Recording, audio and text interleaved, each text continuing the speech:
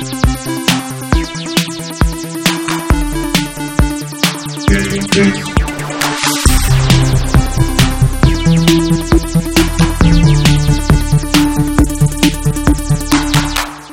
everyone, welcome to GameFace, episode 92 on Sifted.net. We're taking you into your July 4th weekend, and I have a very special guest with me today, Brent Phillips, returning for your third engagement on GameFace. Is that right? Yeah, that's it. The trifecta? Hopefully not the last. Definitely not. Matt is out. He is on vacation for a couple of weeks. He is 50-50 whether he'll be back next week, so we'll have another guest host next week, probably 50-50. But Brent, thanks for coming. Yeah, no problem. Quick update on what you've been up to. Not a whole lot. I've actually gotten back into EVE Online. Oh, man. Yeah. I like playing games that are, like, brand new. Yeah. So, I don't know. It's a lot of fun. And there's not, like, a whole bunch of new stuff coming out right now. Yeah. We just launched a new show called Shane's Addiction, where I take a look at games that are like building a lot of groundswell and people say are addictive. I watched that show. Yeah, in the first episode, PlayerUnknown's Battlegrounds, and then someone in the comments said, "Hey, can we request games for this show?" And I was like, "Absolutely, hit me up." And by the way, absolutely hit me up. Go into the show and request games that you'd like to see. But one of the first requests was EVE Online. Oh, I could do one of that. Yeah. I don't know how you feel about it being called Shane's Addiction, but I'll just paste over the logo and just put your name there. It is a 50-50 shot whether or not you will get addicted to EVE Online. Is it really? How much do you like spreadsheets and spaceships? Yeah. And Ultimate Fear. Yeah, I will admit, when somebody requested that game, I was like, oh no. I'm not particularly excited to give that game a spin, because I kind of know what it is, and I'm not a big fan of those games, so you doing it would be great. Sure. That's what I'm trying Shane's to say. Addiction, Brent's Addiction. There we go. So yeah, I know a lot of you guys don't live in the U.S., but we are heading into the July 4th weekend here. And July 4th this year, it falls in the middle of the week. But for whatever reason, corporate America has designated this weekend instead of next weekend as July 4th weekend. So no traffic in L.A., which is nice. I got here real fast. But yeah, a lot of your favorite gaming sites in the U.S. are going to be MIA for the next few days while everyone's on vacation, just to give you a heads up. So curation should be minimal over the next 3 or 4 days. I think even Monday probably it'll be pretty slow. I know my wife, where she works, like most people didn't work today, and they all took off Monday. Because I think, isn't July 4th Tuesday? Or is it Wednesday? Yes, the 3rd is Monday. Yeah, so it's Tuesday. So actually, the gaming sites may not be back up and running fully until like Wednesday then. Yeah. So we're hitting a dead zone here. Actually, we've been in a dead zone. Even deader. There are post E3 lulls, and then there's the post E3 lull of 2017. It was really hard getting stuff together for the show, but instead of just going game by game like we typically do, we've actually brought a couple fun topics into the show this week. I think it's going to be a different episode, but a fun episode for you guys. We'll get the first topic we'll get to almost immediately because it's one of them. The first one is called Would You Rather. I'm sure everyone's played this game at parties or whatever when you're an underage drinker. I think that's where games like that tend to be played. We're going to do it for video games, and I'm going to ask Brent the questions, and he's going to tell me what he thinks about each one. And we have another one at the end of the show called High-Low. And I'll get to that whenever we reach that point. But Brent, welcome to the show. Thanks. Thanks for having me. Yep, let's get this thing going. So would you rather, Brent? We have 1, 2, 3, 4, 5 questions for you. And I will say, I have not seen this. That's right. So I came in with the rundown for the show, and Brent went to pick it up, and I was like, no. I'm like, yeah, this is it. Yeah, I'm like, right there. You can't see the questions. Not allowed to touch it. Yeah, you can't see the questions first because that kind of ruins the surprise. So Brent has not seen any of these questions for Would You Rather. He's also not seen any of the questions for high-low, just so you know. So the first question, Brent. Yeah. Would you rather buy a Nintendo Switch or an Xbox One X? Nintendo Switch. And why? Keeping in mind that you're a tech head. Like you have a beefy PC and I have a really beefy PC. I actually just got a new one pretty recently. Is that why you don't want the Xbox One? No, it's because of Mario and Rabbids XCOM game. That looks so fun to me. Yeah.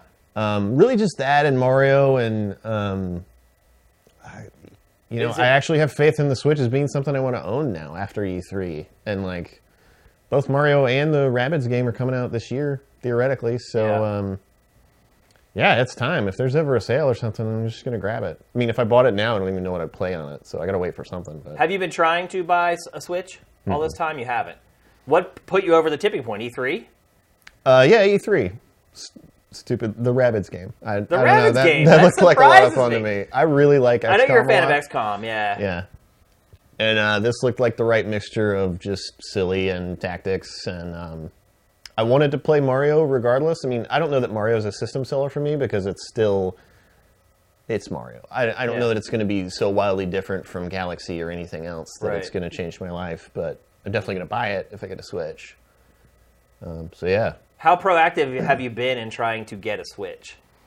0. So you I haven't just been decided like last following, week, like, so tweets or anything like that when they go on sale at Best Buy? Or... Yeah, I follow some of that. I mean, I'm hopeful that I will get one when the time comes. Yeah. We'll see. I don't know. I think everyone's going to decide that Mario is the time to get one. So your target date is like end of the year when Yeah. when Xbox One X comes out. So you're legitimately going to have to make that choice at that point. Or will you get both? I don't think I would ever get the X. Yeah. I don't know. I don't have a 4K TV, and the PS4 Pro looks fine. And if not, my computer looks even better. And most of the like Microsoft exclusive stuff comes out on PC too. So, Yeah. So basically, what separates it for you is the exclusives.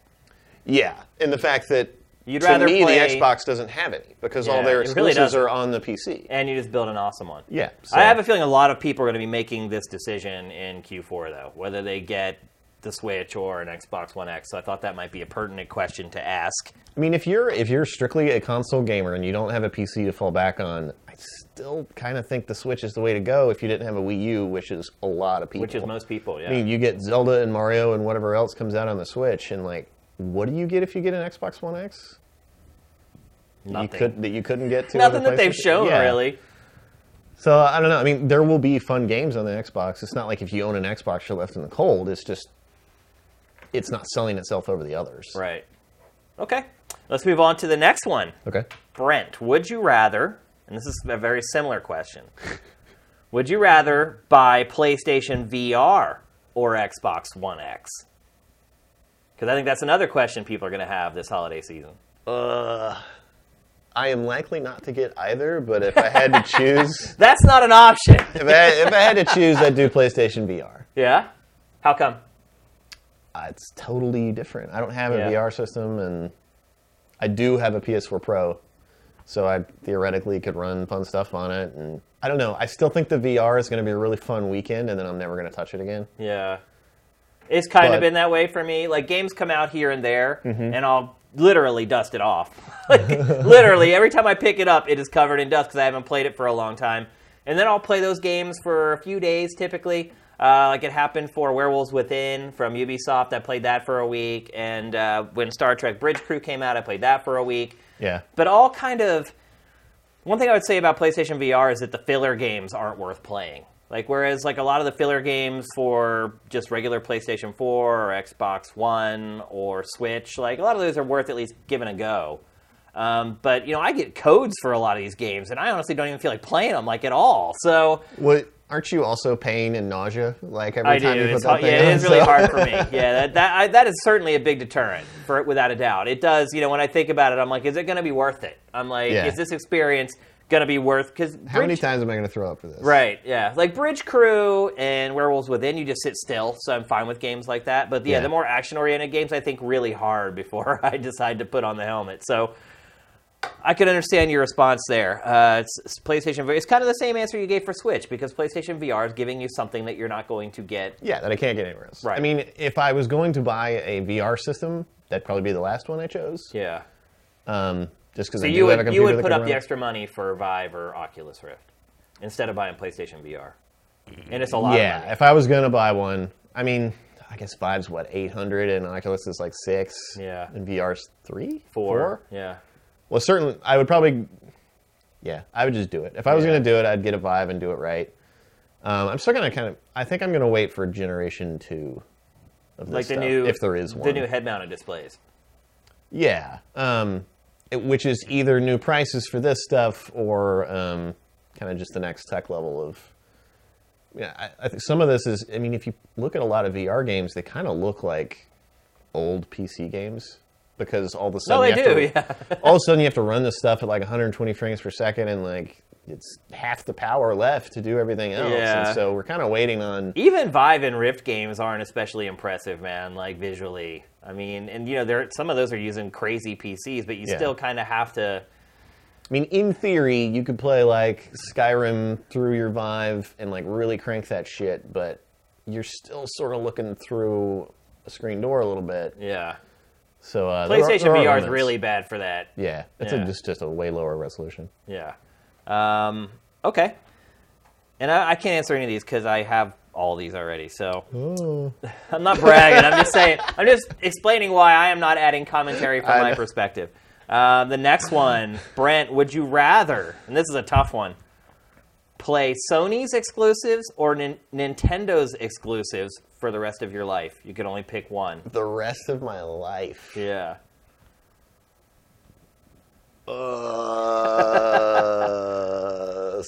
Sony. Sony. It's tough. That's a tough one, but like it's sort of what I was saying before. Is I don't. Mario games and Zelda games. Well, this Zelda in particular was different than a lot before. And they all probably will be going forward. But a lot of them. But I don't know that they're going to. Yeah, they're not going to be different than this one. Right. They're just. This was the big paradigm shift. Yeah. But the stuff Sony buys, like Bloodborne was super crazy. You got Spider-Man, stuff like that. Like that's. I mean, you have Uncharted. Not available somewhere The Last of Us, Detroit. Yeah, I mean, all the Naughty Dog games. Yeah. Yeah. I kind of forgot about Naughty Dog. So yeah, definitely Sony. It's tough. That's a tough call for me. I mean, really freaking tough because the way I look at it is Nintendo. What have you got left for Nintendo? Like really, you got Mario coming this year, and you got Metroid in an uncertain future. Smash Brothers, obviously is coming. Smash I'm not Brothers. a huge Smash fan. You are though. You used to play Smash Brothers like crazy. I love Smash Brothers, and I would just. I don't like Smash Brothers. Like I honestly have not even. I think the last one I played for like an hour before I quit playing it. Well, I was a big fan of Melee. You guys used to have. We talked about that on the show before. You used to have tournaments in your office at game trailers, at lunch. Literally, like 8 people in there yelling and screaming and having a good time. I love that. That's the spirit of gaming to me. So, man, for me, that is a tough freaking call. It's like Nintendo's games tend to innovate more, but is that true anymore? Compared to Sony's exclusives, for sure. Yeah. I think compared to anyone's exclusives, really, I feel like Nintendo's games are more unique and different. Sony... Well, arguably Sony's exclusives, especially like Naughty Dog, are refinements of the genre. Like, The Last of Us is one of the greatest games of all time to me. And The Last of Us 2 is coming. You can't say that about a lot of Nintendo games. Really? Yeah. You can't say that a lot of Nintendo games are some of the best games ever made? Not recently. Yeah. We're not talking about Nintendo 64 games. We're talking about Breath of the Wild, highest scored game ever. I liked Breath of the Wild. It's not the best game in the world for me. Yeah, I agree with that. I mean, I'm sure you've seen the show and you know my stance on it. Great game, but not... Oh, yeah, I had a blast playing it. Not in that god tier for me. But I don't know. I think, man, that is such a tough call. You know what? I think I would have to go Sony. And I think what is the deal breaker for me is that Sony has a bigger focus on bleeding edge tech. Yeah. I feel like every Nintendo exclusive, at least from a technical perspective, is going to be a step behind what Sony has. I mean, at the very least, for the next generation, they're going to be a step behind. Oh, I mean, the next generation, it's like not even a step. It's like a whole flight of stairs, essentially. But I think Nintendo will start to close that gap over time, but I still feel like Sony is always going to have the bleeding edge tech, and Nintendo is always going to be kind of maybe a half step behind. In conjunction with the fact that Sony, the quality of its exclusives are right up there with the quality of Nintendo's exclusives. And they've been very good about what they lock down. And the other perspective I have with Sony's exclusives is that there is a bigger variety of genres. Mm-hmm. A lot of Nintendo's exclusives are kind of very similar. In fact, almost all of them are like, at this point, are platformers or side-scrolling platformers. So I feel like once you play kind of one of them, you're getting that. Yeah, you're good to go on the rest. Yeah. Whereas with Sony, I mean, you're getting games for younger crowds still. They just put out Crash Bandicoot Insane Trilogy, which we will not talk about on the show today, because I am not a fan. But Sony, I just feel like its exclusives cast a much wider net across the industry in general. And you see Sony's really starting to innovate in other areas too, like the whole PlayLink thing that it showed off at E3. Did you see that stuff? They're like games where they're cooperative games where people use their mobile phones and it goes through like the network and then interacts with the PlayStation 4 game. Oh, that sounds cool. It is. I always thought in like Mario Galaxy, the second player could take their wand and like collect stars and stuff. I don't understand why more games don't do shit like that. Where just the person watching with you can just... At least has something to do. They can ping on your map or do something. Right, yeah. What is it? Black Flag could do some stuff like that. Yep. I don't know why there's not more of that. Yeah, I don't either. So it's a tough call, though, because to me, the quality of Nintendo software is extremely high. And Nintendo also tends to take a gameplay-first focus to a lot of its games. And, just the idea of not being able to play any new Metroid games ever again or not being able to play a new Mario or a new Zelda, that's hard for me. But I just think it's a cumulative effect for Sony. And I also feel like Sony does a lot better job of paying for third-party exclusives as well. Yeah. Whereas Nintendo really doesn't do that at all. Like, the only time it really does it was, like, Bayonetta 2. It's very rare for Nintendo to kind of like... And then the Capcom 5 from the GameCube era, where they worked that deal with Capcom for 5 games, and then half of them ended up coming to other platforms anyway. So, I guess I have to go with Sony on that. I want to take a quick look in the chat here and see if any of our viewers have... What a fucking joke question, Nintendo. There you go. Fratterly is one of the bigger Nintendo fans on Sifted. I see him on the site all the time talking about Nintendo. There's Sony. There's Nintendo, Sony. I don't know, it's pretty even. Sony all the way. Don't look in chat. Why? No, that's what he said. Oh. It looks like it's a pretty even split, so I think that was a pretty good question ultimately. I think both of us struggle with that a little bit. I could easily understand anyone's choice for either. Yeah, definitely.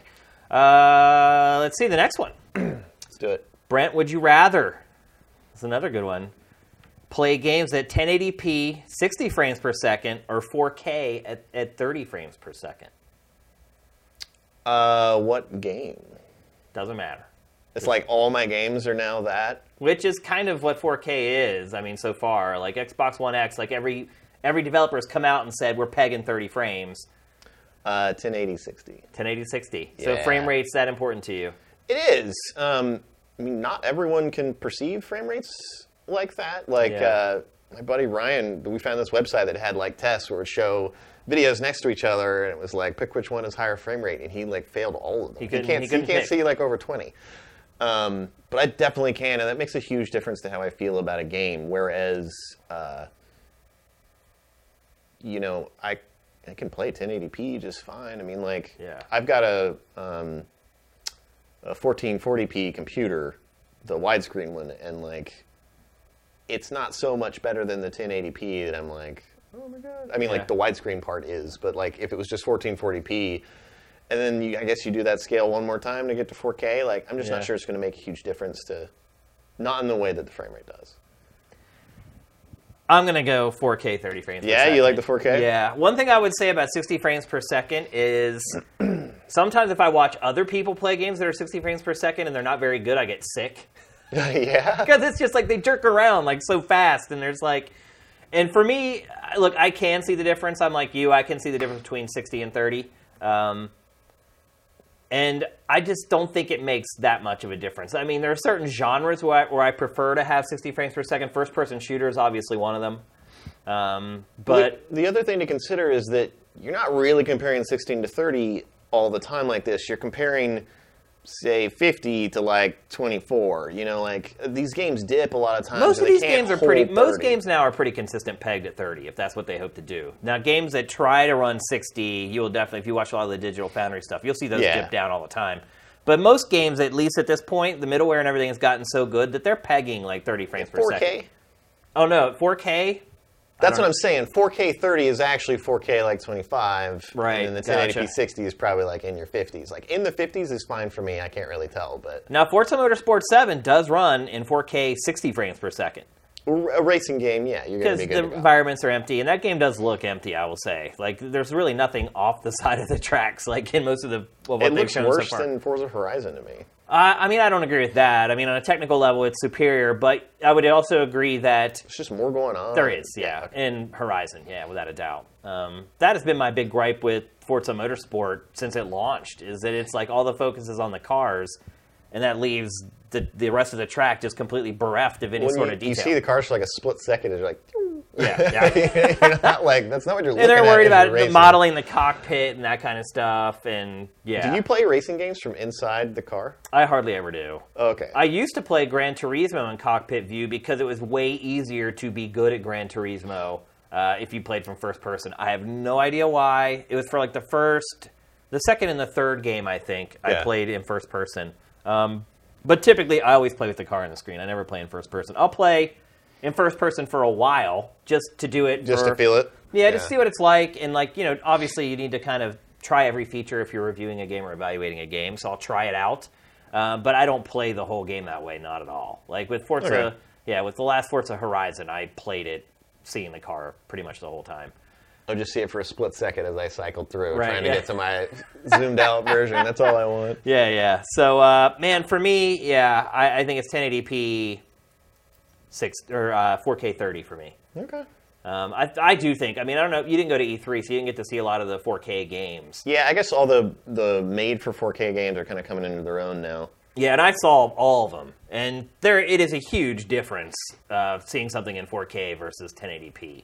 At least I thought it was. My eye told me that it was. So, yeah, I would take the resolution bump over doubling the frame rate for most games. First-person shooters, I'd probably err on 1080p 60. Yeah. Every other genre, I don't feel like playing Uncharted, does it really matter that it's 60 frames per second instead of 30 frames, or The Last of Us, or like shooters? So that's the thing. To me, it does. I really? think it's a lot better. Like the Last of Us on PS4 looks great. Well, yeah. At 60 frames versus... But I don't think the frame rate has that much to do with it, though. To me, it does. Wow, interesting. Yeah, to me, it doesn't matter for like driving games. And again, if it's pegged, like if it's going to dip down below 30, then that's a whole different story. Okay. But if it's pegged at 30 frames per second on 4K and it's pegged at 60 on 1080p, I'll take the 4K. Okay. Last one. Let's hear it. Brent, would you rather never play games or never watch movies or TV again for the rest of your life? So basically asking you to pick between games or television and film. Movies and TV? Yeah. Shit. For the rest of your life. So let's say you went to prison for life, and they're like, you can have a video game console or you can have a television. Cable. I mean, I guess I'm on the wrong show for this, but I would probably say movies and TV are what I would keep. Yeah. I really like movies, and like TV's so good now. There's a ton of stuff on. It really is, and, yeah. like, that's why it's even harder. I spent the last, 30 years playing video games. I don't know. I have not had as many like transcendent video games experiences in, say, the past 5 years as I have like amazing seasons of TV. Like, yeah, I'd agree with that. Yeah. Like, where's the season 1 True Detective of video games? Right. Yeah. Like, where's the thing where you're just like, holy shit? I think some people what might just say happened The to Last me? of Us was kind of in that vein. Okay. I'm just saying, I've had several of those, I feel like, in TV and movies. Like every week. Seriously, like almost every week I discover a new TV show that's great. Yeah. Like I just There's started a lot of watching. stuff. Yeah, I just started watching Glow last night. Yeah, we just started that last night too. And it's great. Like there's just so many great TV shows. But for me, giving up video games would be tough, but yeah, for me it's games. Because I feel like games have the ability to tell great stories. So that's one element of TV and film that you can... But they almost never do. They don't, you're right. I mean, they never do. They never tell stories of quality that you get in films and television. They just don't. But they're also not even hitting their potential, is my point. Like, there's always going to be a split of, gameplay and story. Like, there's other things to consider, whereas in TV and stuff, it's the story. Right. Primarily, anyway. Right. But games will always have that split. So it's always like playing a little bit of a handicap, but we're not even hitting up there most of the time. Like I don't know, I feel like Uncharted 4 did a great job. I mean, like Naughty Dog is doing a great job. Like, I don't know how many other people are really doing that about hitting those top line moments. But they can. And so if I'm talking about the rest of my life, I feel like over time, and it has gotten a lot better. I mean, think back to the PS2 era and how storytelling was done there and what we're at now. Yeah. So there's the possibility that games could eventually get to a place, and there are some games that I would argue do have stories as good as some of the best television and film already. It's just not consistent. Not even close to consistent, in all honesty. But it can get there. And with films and television, it is what it is. Like, it's always going to be a passive experience. So, I mean, look, there's walking simulators now that are pretty much just movies that you walk through. And again, they're not telling amazing stories. Some of them do. But I feel like by the time I die, games should be at a place where they're telling amazing stories. Well, you're probably getting you're probably jacking into the Matrix and doing all kinds of crazy shit then. Right, and you're also I'll just be watching my stupid TV and movies. It's super sad because I'm not playing World of Warcraft 7 or whatever. Yeah, in the Matrix. Yeah, so I just think games are eventually going to get there, and in the meantime, they're still a blast to play, and they're great, and they're interactive, and they're not passive. It's a tough question. That's what the idea of these. But I think ultimately I would decide to play games. Yeah, when you're talking about the rest of your life, I don't know, man. Because you think about how one will evolve. Because if you said like the next 10 years, easily TV movies for me. But like, it's hard to imagine what games will be doing in 20 years. Or like when I'm 80 in a retirement home and like, I want to play virtual reality games because why not? Yeah, get the hell out of there. Yeah. Escape.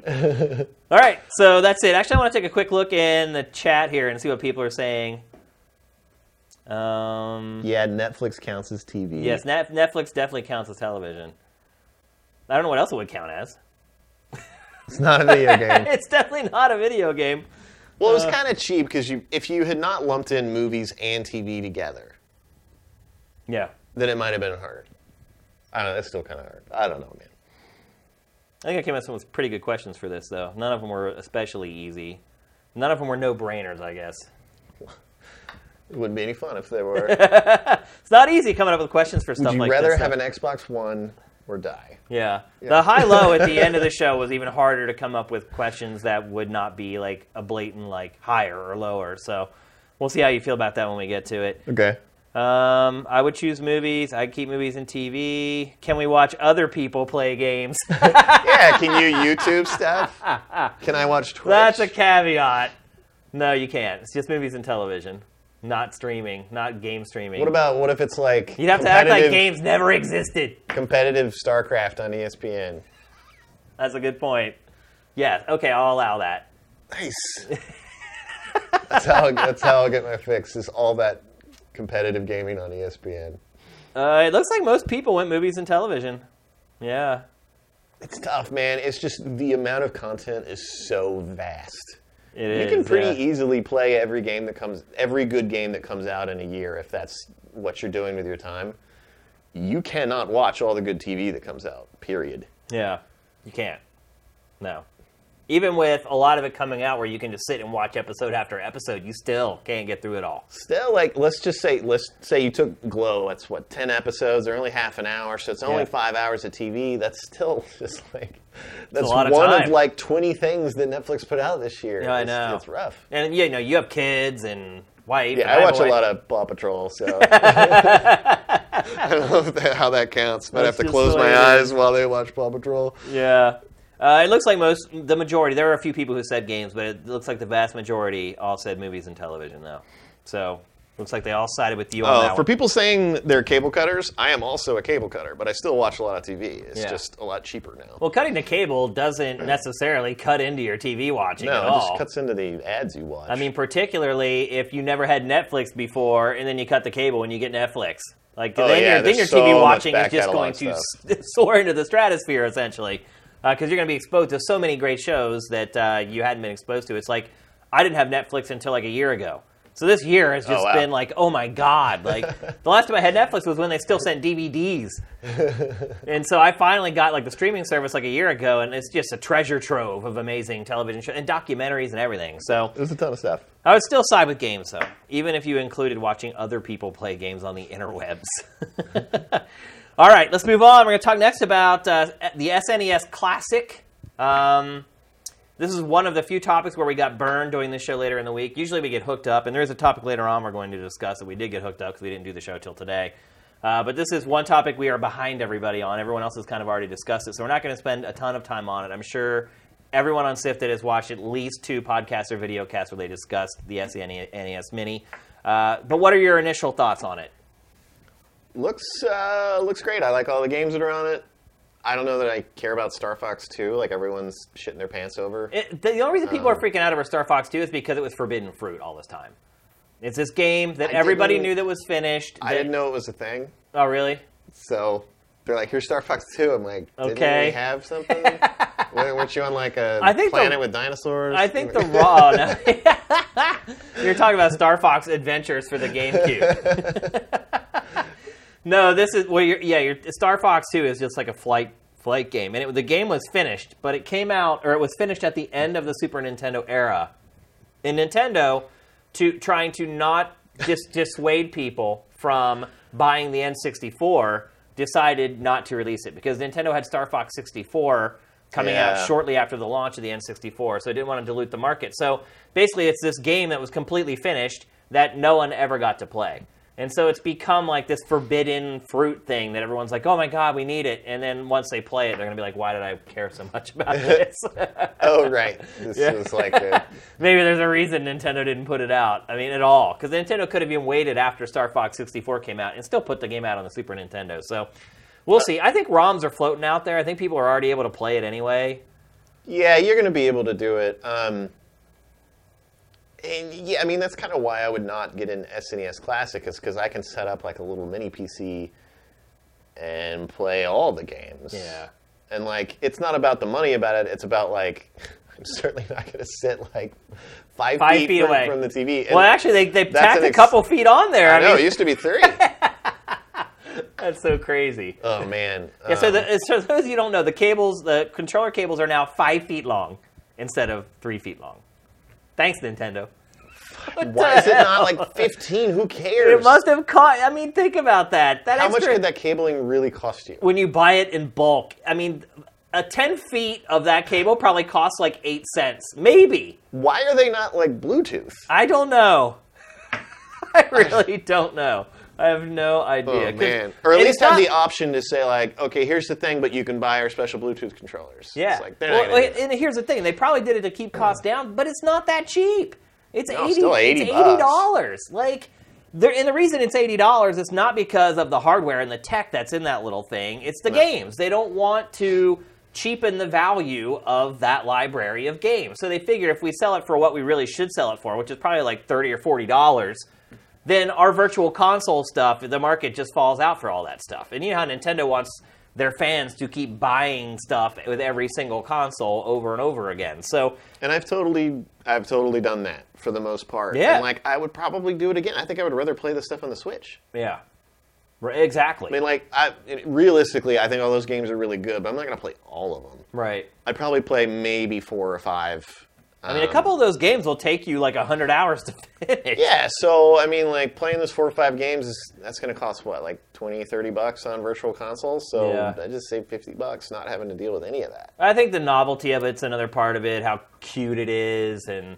Yeah. And I wish we were getting the Japanese version of it instead of the US. Super Famicom. Yeah, the Super NES in America is not one of the more attractive consoles to ever be released. I don't know. I was really attached to mine. It was the first that was I was attached console. to it. It was amazing. Like it had some of the best games like ever. Still does. It has. Yeah. I mean, that's one thing I would say about this is that the library, the 21 games that Nintendo chose for this, they're great. Yeah. Like there is not one piece of crap on that entire collection, and I could probably add another 20 to that collection, and people wouldn't be able to say there's a bad game on it. I mean, the Super Nintendo's library is just absolutely incredible. It had a lot of great stuff. Yeah. Any glaring omissions for you? Anything that you're like, oh man, like this should have made the cut of 21?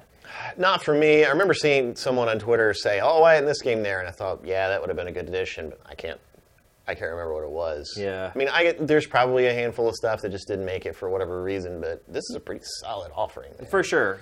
Yeah, without a doubt. I think if there's one glaring omission, really, and if you want to talk about kind of that era of gaming, not having Street Fighter 2 on it, I think, is a pretty big omission. Yeah, Capcom must have. I don't even think it's... Well, I think it's a combination of Capcom and Nintendo saying, oh my god, we just put out Street Fighter 2 on the Switch. I mean, I think that's really what it is. And they're like, maybe. If we put it on the SNES Mini, it's going to cannibalize the sales of the Switch game, but dude, that Switch game is dead on arrival anyway. It didn't sell. So... yeah, I think that's a little short-sighted. I would like to have seen maybe a Punch-Out on there. That's one game that I was kind of missing. Yeah, Super Punch-Out's great. Yeah, I'm a big Punch-Out fan in general. It was like my favorite arcade game, probably of all time. I guarantee Punch-Out is the game I spent more money on in the arcade than the other game, trying to get good at it. I had like a mentor in our local arcade who I would wait at the arcade for him to show up, and he'd go play it. He could finish the whole game on a quarter. Like he could beat the whole game. So I just sit there and just watch him play and try to memorize the patterns. I didn't have money, and I'm like, man, like, and so for me, it's like once I got so good at that game, it's like I'm not playing anything else because I can put a quarter in, and I got to where I could play. Yeah, play for an hour, yeah. Yeah, on one quarter, and I was like, so I just got better and better at it. I never could beat it on one quarter, though. I never got that good. Then I moved on to Super Punch-Out, which had like the joystick you had to pull out to duck. Mm-hmm. And I remember I played that game for like 20 times, and I could not figure out that you pulled, like literally pulled... Didn't it say it on the thing? It had like a little schematic that showed the stick, and it just had an arrow pointing down. And I was like, so every time I thought I was supposed to duck, I thought I just had to hold the stick down, and it wasn't. You actually pulled it out, and it clicked. And so I played it for like days before that guy walked in, and he walked in, and like he fought Canadian. I was dying to like Canadian Bear Hugger, the first fighter, every time. Because if you don't duck in that game, it's insta-kill. So he would come into his bear hug, and you just die. And I got tired of it. I was like, oh, crap. And I saw him come in, and he fights Canadian Bear Hugger, and he pulls out the stick, and I was like, what? He's like, what, bro? And I'm like, he's like a 19-year-old kid. I was like 8 or whatever. He's like my hero. I imagine this like 60-year-old man coming in. No. So I would have liked to have seen a Punch-Out on there. I think that may be one of the omissions. And I think a lot of people would argue that, maybe a little more Final Fantasy on there would have been a good thing. Those games were amazing. Well, they had 3. They had like the... Are there 3? No, I meant Final Fantasy 3 was on there. Or 6, whatever you call it. 6, yeah. Which is kind of like the quintessential SNES. It is, which is a great game. Yeah. And I'm not going to argue. One thing I would say about the NES collection was there weren't a lot of games on there that you could play for a long time. With the SNES Mini, games had evolved at that point to where you can play these games. Massive, epic RPGs. And even just having a couple of them on there makes it kind of worth the money you're going to spend versus how much playtime. They left off Chrono Trigger, I think. Yeah. I think that was the one I was reading about. I was like, that should probably be on there. Yeah, it probably should have been. That's a seminal game. And that might have been a licensing issue, or maybe... Yeah, maybe. I mean, you don't know. They didn't want to detract from Chrono Cross 2. Right, or Square Enix could be putting it out on like mobile or something in the next year. Yeah, who knows? There's all kinds of weird things that go on there. I'm not sure I'd know if they already had. A little more Castlevania I wouldn't have complained about. But otherwise, I mean, it's pretty good. I'm pretty happy with the selection. I think whoever curated that stuff did a pretty good job of... Yeah, if they were like, pick 21 games, they probably said pick 20 games, and they fought to get that one extra one in. It's like, all right, I don't have any like major problems with the list or anything. That's for sure. Are you going to buy one? No. I don't. There's no way I could be 5 feet away from a TV to do that. Yeah. That I wouldn't also be 5 feet away from a computer to just play it there, so... And your kids aren't old enough yet to really appreciate it. If your kids were like 7 years old, would you buy it? I'm sure they would tell me to, and I would, but it wouldn't like be my choice. They would just be like, "Oh my god, for Christmas!" So when your kids become of age to play, you're not going to show them the classics first. You're just going to jump them straight into like current gen. I don't know. It's funny. Before I had kids, I remember I did a podcast where we were talking about that, and we're like, we should have them play NES games first and the Super Nintendos, and like, no, man, they're going to play whatever they want to play. They're going to play whatever their friends are playing. They're going to play Minecraft, is what they're going to play. I mean, in like a couple of years, maybe not, but yeah. Oh, they will still. Minecraft it'll still be around. I'm just not sure it'll be like the thing. Kids just love it. I mean, kids freaking love some other Minecraft. Out of left field game will come out. Maybe, but I guarantee with kids that game will still be popular. It's always going to be popular for kids to be able to build stuff. Yeah. That's why they love Legos and erector sets and Lincoln Logs. Oh, we're going to have the whole family playing Minecraft. Yeah? Does the wife play Minecraft? Oh, yeah. Oh, wow. I mean, like, we don't play, like, constantly, but we have played before, and once the kids are that old, like, of course, we're going to make, like, our family home and stuff like that. That'll be a ton of fun. Be a good bonding experience. Or maybe that's, like, your gateway game to get your kids into the more... And especially now all that stuff's, it's getting unified. So, like, one of us can play on a computer, one can play on the phone, and, whatever device floats your boat. Someone in the chat says, it's not Legos. It is. It's the same aesthetic as snapping parts together to create something. So... I will buy the SNES Mini if I can, because it's already sold out in Europe, by the way. Did you get an NES Mini? I did not. I tried, but you would have gotten an I would have NES bought one? it, yeah. Okay. I just didn't think it was going to... One, I didn't think it was going to become as big as it did. Two, I didn't think Nintendo would make none of them. So those two things mixed together, like when I finally started trying to get one, like a couple weeks after it came out, that the prices were already like $200, and I was just like, well, I don't want it that bad. Yeah. Like, I'll put it to you this way: I would not buy either one of them for more than retail. I'm not going to pay scalping prices for them. But I have my alert set up so that when it goes on sale in the U.S., I can hopefully jump in and try to get one before they sell out. But they're sold out in Europe already. Gone. For now, yeah. I think they're gone for good. I think Nintendo has already told retailers how much, and they are allotting more. It's making more, but I think it's already told retailers this is how many we got, and that they're selling pre-orders against that number. So That's a special kind of dumb, man. I know. It's printing money. I don't get it. Why they do limited runs of these things? I mean, look, if I would understand if wherever they're manufacturing these micro consoles is taking away from Switch production. That I would understand. Okay, but it's not like there's only one factory in all of China. Like, just keep making them. It's not. It's not taking away manufacturing from Switch. It's just not. There's a whole other plant that's making these little things, and it's not like they're stopping making Switches and then switching their whole assembly line over to make these micro consoles. Yeah. That's just not how it works. So... I mean, I think the entire concept of the micro consoles is a little bit weird when the Switch was coming out. Yeah. I don't understand why they didn't just blow out Virtual Console. Right.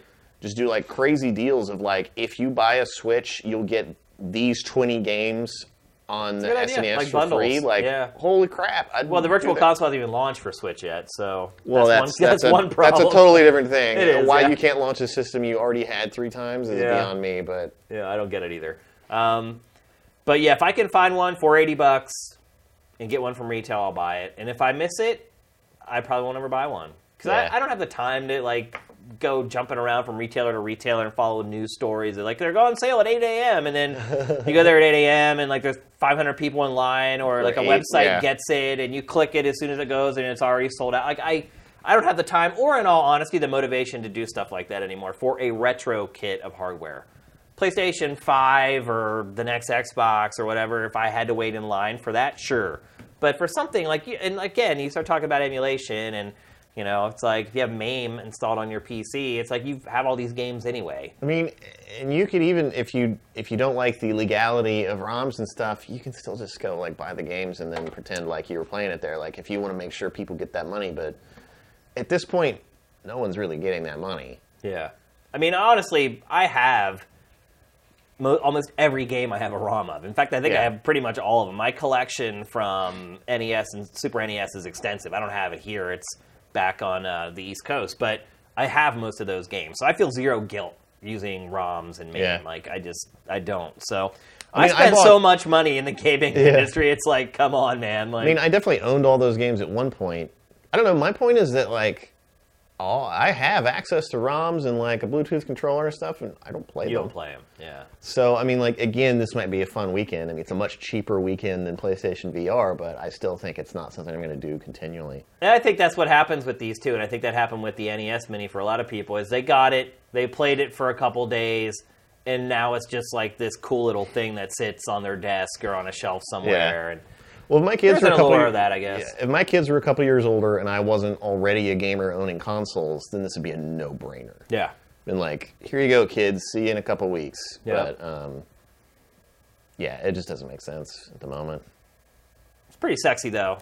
It's pretty smart of Nintendo. And look, Nintendo is the first to do this. There have been Genesis mini micro consoles sold at Radio Shack for 15 years or whatever. And the funny part is, I like the ones that are just like the controller. The joystick. Yeah.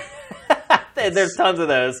Those are the Atari ones, I think, are like that. And then it's funny because Sega does this. It doesn't do hardly anything. Nintendo does it. It goes completely gangbusters. And now Sega is working on a micro Genesis again. That will actually look like the Genesis and be small. And yeah.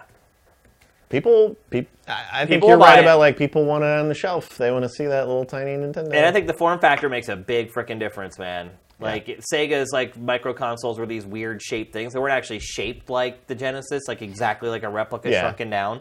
And I bet you all those ones that they put out before that did nothing, if they do it just like Nintendo did it, the Genesis one will sell out probably too. Yeah. Yeah. And then they can make a little mini, like, 32X to snap onto it. Did you see... I'm blanking on the names, but like in Japan, in the little tiny NES Famicom, like the actual controller was super tiny too. No, I didn't see that. Really? Like, not that I don't know that the Super Nintendo one is, but it looks ridiculous. Wow. No, I didn't see that. So I'm hoping they do that for the Super Nintendo too. Yeah. Do you remember that little GBA Micro that Nintendo put out? Yeah. I mean, it was like the size of like a harmonica. Like, if that. It's so cute. small. I wonder how much those are worth now, actually. I never did get one, but... I don't know, mine's pretty beat up. I mean, it didn't sell very well. So I'm just wondering if there's limited quantities of those out there, so maybe on eBay the prices have skyrocketed. The GBA clamshell is awesome. I loved that device. Yeah. And so, like, when the Micro came out... The Game Boy Advance SP. I had one, but, like, it didn't really feel any need that the SP didn't. Yeah. Yeah, so... Yeah, I mean... Good luck. Keep an eye on Sifted, folks, because we'll be curating stories about the SNES Mini when they go on sale, even though I don't have the time to sit and hit F5 over and over again. Maybe you do. But we'll keep on it for you guys. So when they do go on sale, and I'm guessing it probably this coming next week is probably when they'll go on sale in the U.S. So we'll keep our finger on the pulse for you guys so you don't miss it if you're interested in buying it. Let's move on. So here is an advantage of doing our show today. Kotaku broke a story this morning that Mass Effect Andromeda will now not have any single-player campaign DLC. What, did they phrase it like that? Like it was going to have it and now it won't? Yes, due to sales and response from... This is Kotaku's sources, so take that with a grain of salt. Okay. Kotaku... I can't remember a time that Kotaku reported a story like this that ended up being false. That'd be a pretty big. If that helps qualify it at all, it's generally. I mean, it broke. Assassin's Creed Origins was in Egypt like 3 years ago, so its track record's pretty good with this kind of stuff. Basically, it said like the internet backlash was a huge part of it, and the other part of it too is that because of the internet backlash and the low review scores, that they ended up cutting most of the team. And then putting that team on other projects around EA and BioWare. So it no longer really even has the team to create the single-player DLC. Yeah. One thing I will say is at least it's a good thing that it wasn't one of those cases where they had already completed the DLC and then charge you extra for it instead of putting it on the base game. They were probably at least knee-deep in it, making it. But like they must have just decided, like, look, this DLC is not going to move the needle. We're just going to get raked over the coals again. I disagree with that, though. I think this DLC absolutely would sell well. The game, I don't know if you've played it. Have you played it at all, actually? Yeah. Oh, okay. I played about 6 or 8 hours. When it came out, or? Yeah, when it came out. I have not played since, like, patches and stuff. So so the game is in a great place now. Yeah. And, like, people who are picking it up now are, like, befuddled by the review scores and everything. But, look, you can't fault critics for reviewing what was sent to them. You can't say, hey, you know, this is going to get better or this is going to get DLC, because here's a case where it never did get DLC and it's not going to get DLC. But I do think it's unfortunate that we're going to be deprived of campaign DLC for this game, just because what I felt was, I feel like the memes and everything just really ruined this game. Because some people got the game early and started posting memes of like the character faces and the facial animation and spreading them across the internet before the game ever even came out. And I feel like, I'm not going to say it poisoned the well for critics. I have more faith in folks who are reviewing games that they would allow a bunch of memes to affect how they review the game. I think the game earned its low review scores. Yeah. I mean, at least in terms of story and stuff, like, I feel like all of this was a step back from the original trilogy. Yeah. I really liked the game. I enjoyed it. And I would agree that it started really slow. And I think if you only played the first 6 or 8 hours, you would probably think the story was complete garbage. And I'll also say it never does get to the very best of any of the first 3 games as far as story is concerned. But I still really thought the game was great. I enjoyed the hell out of it. When it ended, I didn't want it to end. And it was like a 40-hour game, too. It wasn't like something you just play for 15 hours and put down. So, I don't know. I take umbrage with any game that requires me to play it for 10 hours before it gets good. You're absolutely right. And would you say it wasn't good at all? Or was it just a story that you didn't enjoy? I really thought the combat was just great out of the gate. Combat's a lot of fun. I hated every single character. Oh, okay. I wanted them That makes a big deal. That's a big deal with an RPG. Especially, was it Riley, whoever you are. Yeah. I was like, In the first Mass Effect, like Shepard was already like a squad leader, was an accomplished soldier when you're chosen to be The Pathfinder. Yeah. No, it wasn't Pathfinder then. Whatever you're chosen. It doesn't for. matter. You know what I'm But like you're just it was almost like nepotism. Like your dad was special, he was cool, and you're just some kid that came along for the ride, and all of a sudden you're like the special chosen one, and like I don't know, all of that felt like really cliched, and then like, you know what, we're gonna do it together. The sister who's in cryostasis or whatever. Well, it was my brother in cryostasis. That was the girl, right. But like, yeah. And then I didn't like really anyone I met in my squad. Like, and then whenever they'd have a conversation, like all of them talking together, I'm like, oh man, I hope you guys crash. Like, this is awful. I mean, like, the overall story must be pretty interesting because you're not the first person that said it gets better as you go. Yeah. But, well, I was like poking around like I don't know, a week or two after it came out, and after reviews had long been out, and a lot of websites started doing community-based features where they asked their community what they thought of the game. And if you went into those stories, it was like 85%. I don't know what everyone was thinking with the low review scores. Like generally, like a lot of the fans, once they actually got to play it themselves, thought it deserved better than what it got. That's anecdotal. I looked at 5 or 6 stories on different websites, but the percentage was always pretty much the same of people saying, yeah, these review scores are way too low based upon what I'm playing. Granted, they had already they were playing it after some of the facial stuff had been fixed and patched. And I mean, and you hate the story and the characters. I'm not saying you're the only one, but the big gripe for a lot of people were the technical issues with the game, and all those have been ironed out. That's funny. I didn't really get any technical issues. I didn't really either. Other than the facial animation was bad. I mean, but like I don't know. I hated running around in the buggy, and then like it's like go over here, and then it was actually like a mile below that, so I had to go down the mountain, and I'm like climbing the mountain, and we're just like. Did you get to the point where you do the other stuff with the buggy, with like the mining and all that kind of stuff? I did a little bit of mining. Okay. I don't know. I play EVE Online. I don't mind mining. You definitely do not. I don't know. I just felt like that whole system seemed like a lot of work, and it wasn't adding anything. Well, I mean, the vehicles, that's not a new complaint with Mass Effect. No, but you could pretty effectively skip a lot of the vehicle stuff in the others. Yeah, you don't have to do it that much in Andromeda either. At first, they force you to, so you learn it. But then as the game goes on... So there's less of it as you go? Yeah, it's not a big part of the game at all. I didn't enjoy it. I agree with you. That was not one of the parts of the game that I thought was necessary or that I enjoyed. It's like once you learn to fast travel and you get that ability and you open up a lot of the nodes on a planet, I never used the thing anymore. It was just... So I guess it's just run around, grab the nodes, and then never do that. That's what you do. You get on a new planet, you get in the vehicle, you drive it around, unlock all the nodes, and then you don't even really need it anymore. And the payoff for the mining was never significant enough either for me to go and do it. So, but yeah. So anyway, going back to what I was saying, it seems like the vast majority of people who ultimately played it and didn't play it before it was patched think it's a good game and have enjoyed it. And I feel like for all those people, it really sucks that kind of this early poisoning of the well for this game ultimately ended up keeping them from being able to play DLC. This is the first Mass Effect without story DLC. There's never been one. But I mean, I don't know if this early poisoning of the well so much as like the game launched with a ton of issues. Yeah. Man. Like, no, you're right. It's not...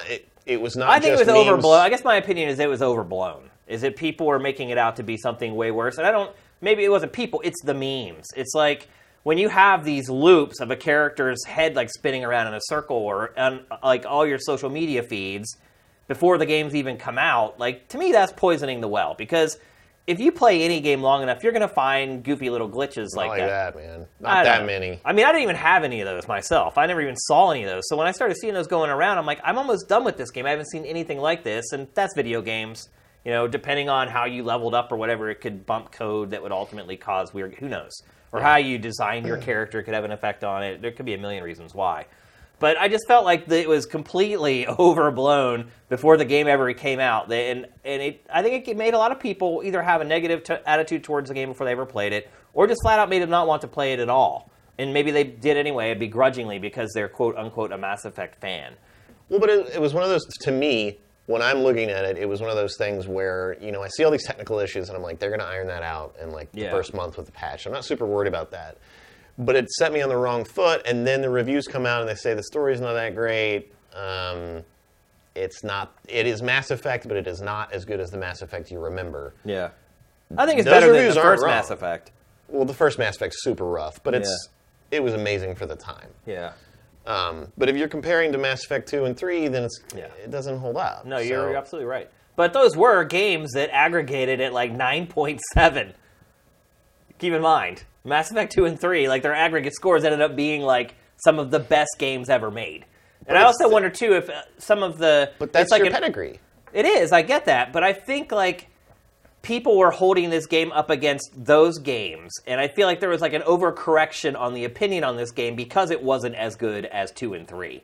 I don't know. This game was almost completely disappointment for me. Wow. Like, I wanted to go to Andromeda and see like new aliens and new stuff, and like it's just shittier versions of the old stuff. Like there's like I think 2 new races, I guess, that were indigenous, but like for the most part, it's the same old aliens except that you're all just kind of here for no great reason. Well, they explain why you're there. You have to go there to try to find a new place for humanity to live. I know. I just don't. And don't you think most sequels should at least have some of the characters from the prior games, or at least some of the... I wanted something completely new. Wow.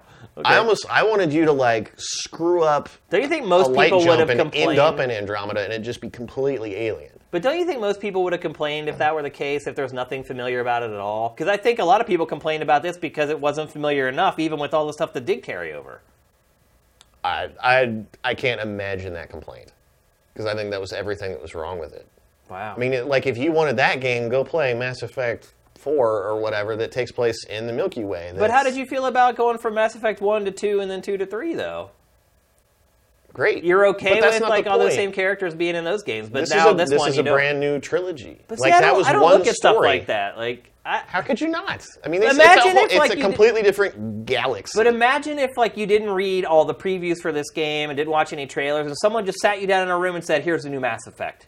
And that's exactly what happened to me. I didn't watch any of the trailers and stuff, and just but like you did. I expected Andromeda to be different. You knew it was a new universe, though, so you had to know something about it beforehand. It's called Mass Effect Andromeda. But that doesn't mean anything. It means it takes place in Andromeda. How does it say that? It's That's just what Andromeda. It's called. Andromeda could be a character in the game. It could be an objective that you have to complete. It could be the Andromeda objective. I had no idea. Oh, come on. I mean, you didn't catch that the immediate time the name was announced? I knew it because I watched 50 trailers for it and watched 20 interviews for it. I don't think we're getting. I'm saying you could have a very surface opinion, a very surface contact with this game and still know that it's another galaxy, and this was my experience. I specifically didn't watch the trailers and stuff because I didn't want any of this ruined. And then I get to the game and it's just diet version of the Milky Way to me. None of the exciting things about the Milky Way were there. It was just like same old aliens, same old shit, except I don't know any of the names of anything. Yeah, I think part of it for me is the way I evaluate games is I try as much as possible, and it is impossible. But I try as much as possible to not have any kind of expectations when I play a game. I try to look at the game as if I didn't know anything about it, that I didn't expect anything from it. I just play the game for what the game is. And I realize I'm different than a lot of people in that regard. So I think that's maybe where our difference of perspective on the game comes from. I mean, it's still a Mass Effect game. Yeah. There are certain expectations that are going to come with that, and it didn't... I mean, the story stuff is really it's why I didn't finish it. Yeah.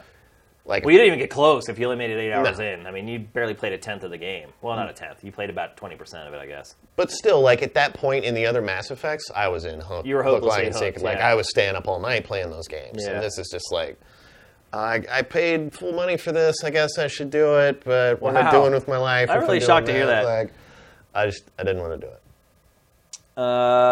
And so, well, for the people who did enjoy this game, and there are a lot of people who did enjoy it, to me, this is a bummer that there's not going to be. And I did enjoy the game, so for me personally, it's a bummer that there's not going to be any story DLC for this. Some of the story DLC for past Mass Effects was amazing. Yeah, I mean, it was some of the best Mass Effect there was. Also, some of the best DLC ever. Yeah. Like, period, across the board. Like, so for me, this is a huge disappointment.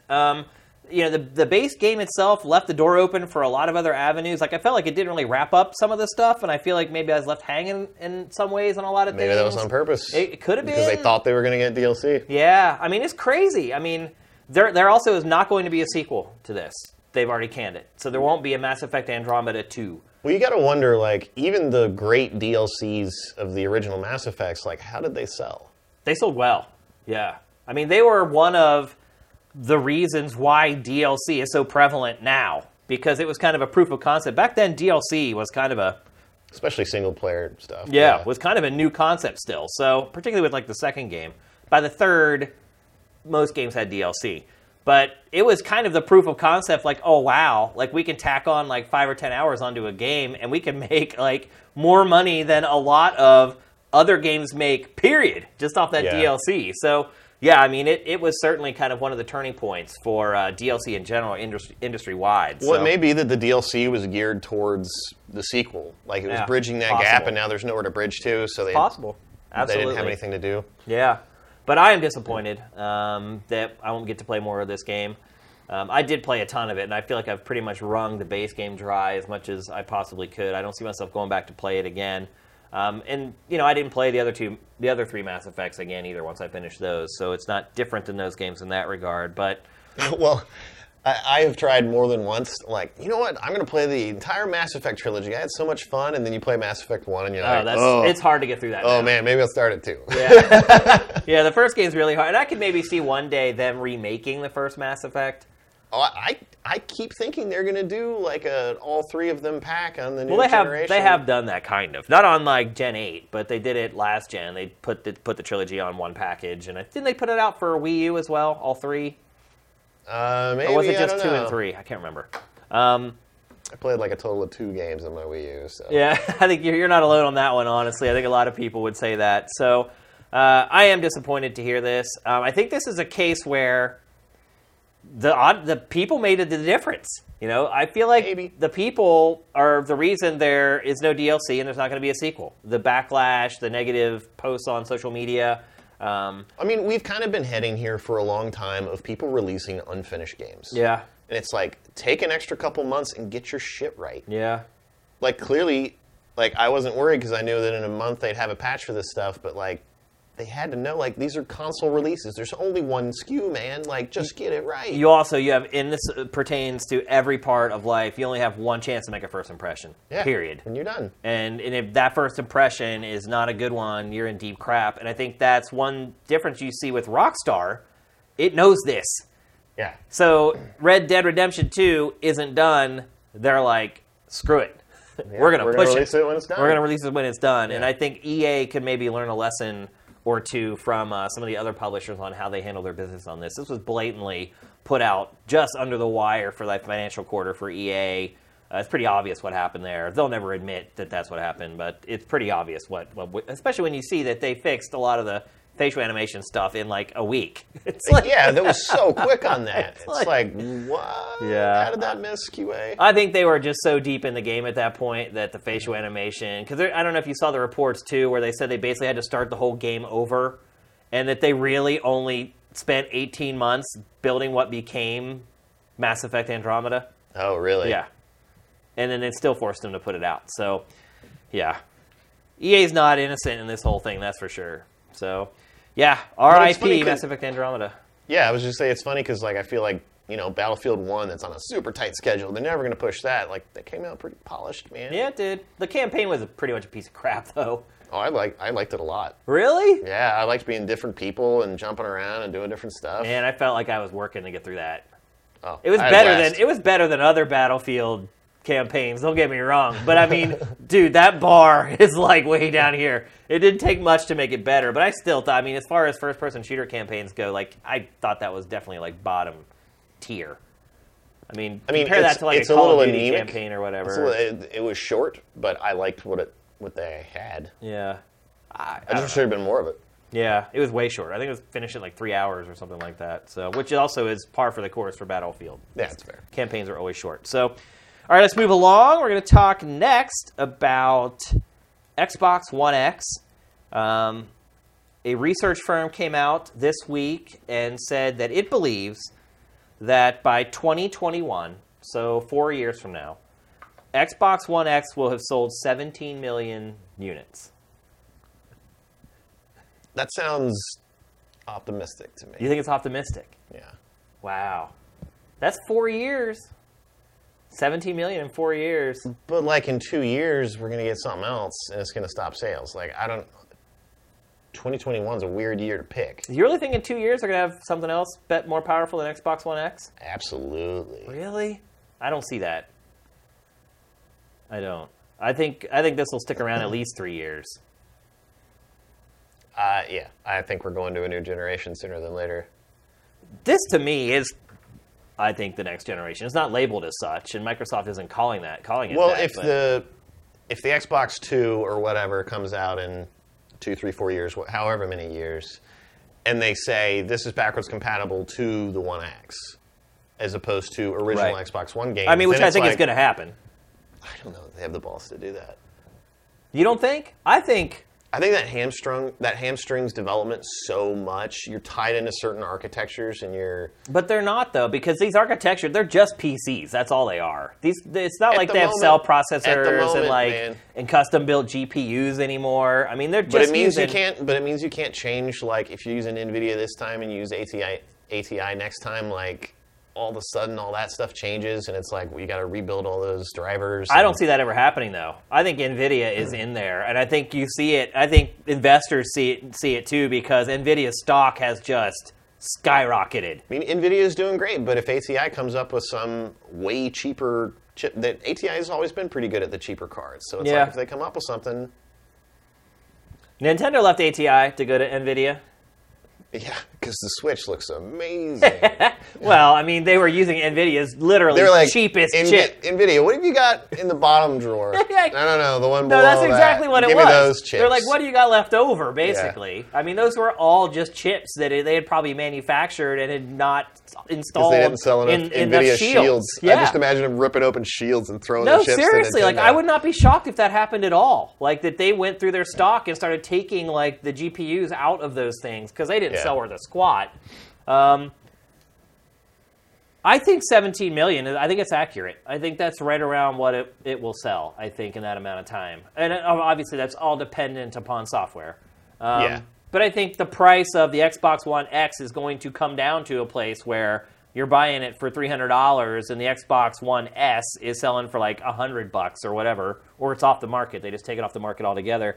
And I think then the Xbox 2, or whatever the hell they end up calling it, comes in, and then the price drops and the Xbox One X becomes a cheaper option. It basically just replaces the Xbox One S, and it becomes a cheaper option to the Xbox 2. I don't think they're ever going to break it off and say, I mean, look, they're going back now to original Xbox backwards compatibility. That's pretty far, man. I'm saying I think they're holding back the One X by making that you have to be able to also run those games on an Xbox One. Wait, they're what? They're holding back the One X by saying those games have to also run on a classic Xbox One. You think? Because, I mean, look, developers are used to scaling with PC, because most PC players, you have a beefy rig. My rig's like 2 years old. You're playing on a 4K or whatever. I'm playing on 1080p, like hoping to get 60 out of like the newest games or whatever. It's just kind of how it works now. And I definitely do not see, regardless of whether they go to ATI or NVIDIA, I do not ever see them getting custom GPUs built ever again. I don't see custom CPUs being built ever again. I mean, it's not a 2017 problem, or probably even a 2018 problem. When you start getting in 3 years from now, the Xbox One's going to be really damn old. And the Xbox One X is not going to be a spring chicken. And so, like, it will be able to run stuff, but, like, the Xbox One being able to run it in, like, the end of the cycle for this? Well, no. I see what you're saying now. You're saying, no, there will be a cutoff where they're, like, Xbox 2... You will not be able to play Xbox 2 games on Xbox One base, I don't think. No, of course not. I'm saying that I think the Xbox One X is going to be limited by the Xbox One over the next couple of years. When you're talking about 2021, I don't think there's 17 million people that are going to buy it between then and then. Unless if you're right, and the Xbox 2 comes out in 2018 or 2020 or whatever, and then the Xbox One X is the new $99 cheap version, then yeah, that's going to do great. The other thing to keep in mind, too, is that Microsoft is getting ahead of the 4K curve. So, Sony says PS4 Pro does 4K. It doesn't. That's all a bunch of garbage. It's been dispelled a million times over that it's not a native 4K console. So I'm just not sure it matters. You don't think it matters at all, 4K? I don't have a 4K TV. Yeah. The only one I have is the one sitting right behind me. I don't have one at home. I mean, in like 5 or 10 years, that's just you go to Best Buy and that's all they got is 4Ks, and you're like, fine, give me. I mean, it's kind of that way already now. It's hard to find 1080p TVs at retailers. But like, that's the thing. Like, I don't think there's a great reason to buy a new TV. No, I agree. There's not going to be for. There's no content for 4K right now at all. No, I think some things on Netflix you can do 4K, but for the vast majority of stuff, like, your 4K is just for games, I guess. No, you're and right. Maybe your odd... Netflix streams some stuff in 4K, but you better thing. hope you have a really fat pipe coming into your house. Or, yeah, you can't pre-download it or anything, so... Yeah. But what I was getting at is that by the time PlayStation 5 comes out, which will undoubtedly be a 4K console, think about the amount of 4K content that will be in the Xbox ecosystem. So we always talk about all the time, like, games sell hardware. It's not the other way around. It's not hardware sells the games. Okay. If you don't have the software, no one's going to buy the hardware. So if you start looking at Sony when it launches PlayStation 5, and it's like, hey, here's our launch lineup of 15 4K games or whatever, at that point, Xbox One X is going to have dozens and dozens and dozens of 4K games. And I'm guessing Xbox 2 will also play all those 4K games that were made for Xbox One X. It's going to have a huge library advantage, in my opinion. I don't know. You just said it's easy to scale, and you're right. It's even easier to scale up. Like, I don't know that games that are like PlayStation, like there's a big like difference Horizon between scaling Zero up Dawn, and native 4K games. like something like Horizon Zero Dawn when the PlayStation 5 comes out, that's gonna look great. I don't know, man. Those textures are still 1080p textures. And I mean, if you look at Forza Horizon 7... You can re-render those textures. It all depends on what that all came from. Like, Well, if they know that's what they're going for... You'd have to go and redo all the textures. Like, you'd have to go back and recreate those textures You at 4K. just have to, like, re-export them from the sources. It depends on what the size of the source is. But that's what I'm saying, is that, like, these AAA blessed Sony games all know where they're going. They're not stupid. I'm saying you're not that hamstrung by that if they are saying, hey, guys, PlayStation 5 is going to be 4K. Keep this stuff around. Like, I don't think that's wishful thinking, though. When you're talking about Xbox One X, they are being built in 4K. Like, the textures for Forza Motorsport 7 is 100 gigabytes alone.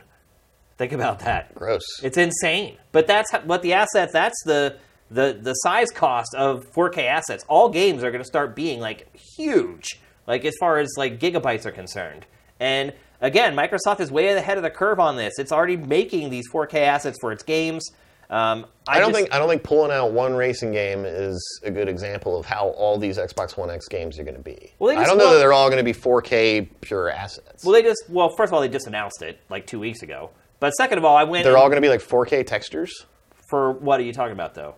For all new Xbox One X games? Yeah, for sure. Oh, yeah. I'm not saying it's not going to be native 4K. I'm saying they're going to do, like... Yeah, 4K assets, for sure. I sat in a theater presentation for Xbox One X. It was like 40 minutes long, and they talked about all this shit. They showed Gears of War 4, where they had gone back and redid all the textures in 4K. And it was like a different game, in all honesty. It looked like a completely different game. It's still not a great game, but it looked like a completely different game. Yeah. So Microsoft, in that presentation said, yes, like any game going forward that we create that's first party, that's exclusive to our platform, is 4K. They would not answer when we asked, are you going to require that of third parties? So that is one caveat that I don't know what the answer to that is yet. But I mean, arguably, Sony's first party and exclusive stuff would do all that too.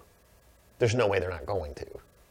That's a lot of work for something that, is Horizon Zero Dawn going to be relevant, though? But it's not like that work didn't happen on the Xbox side.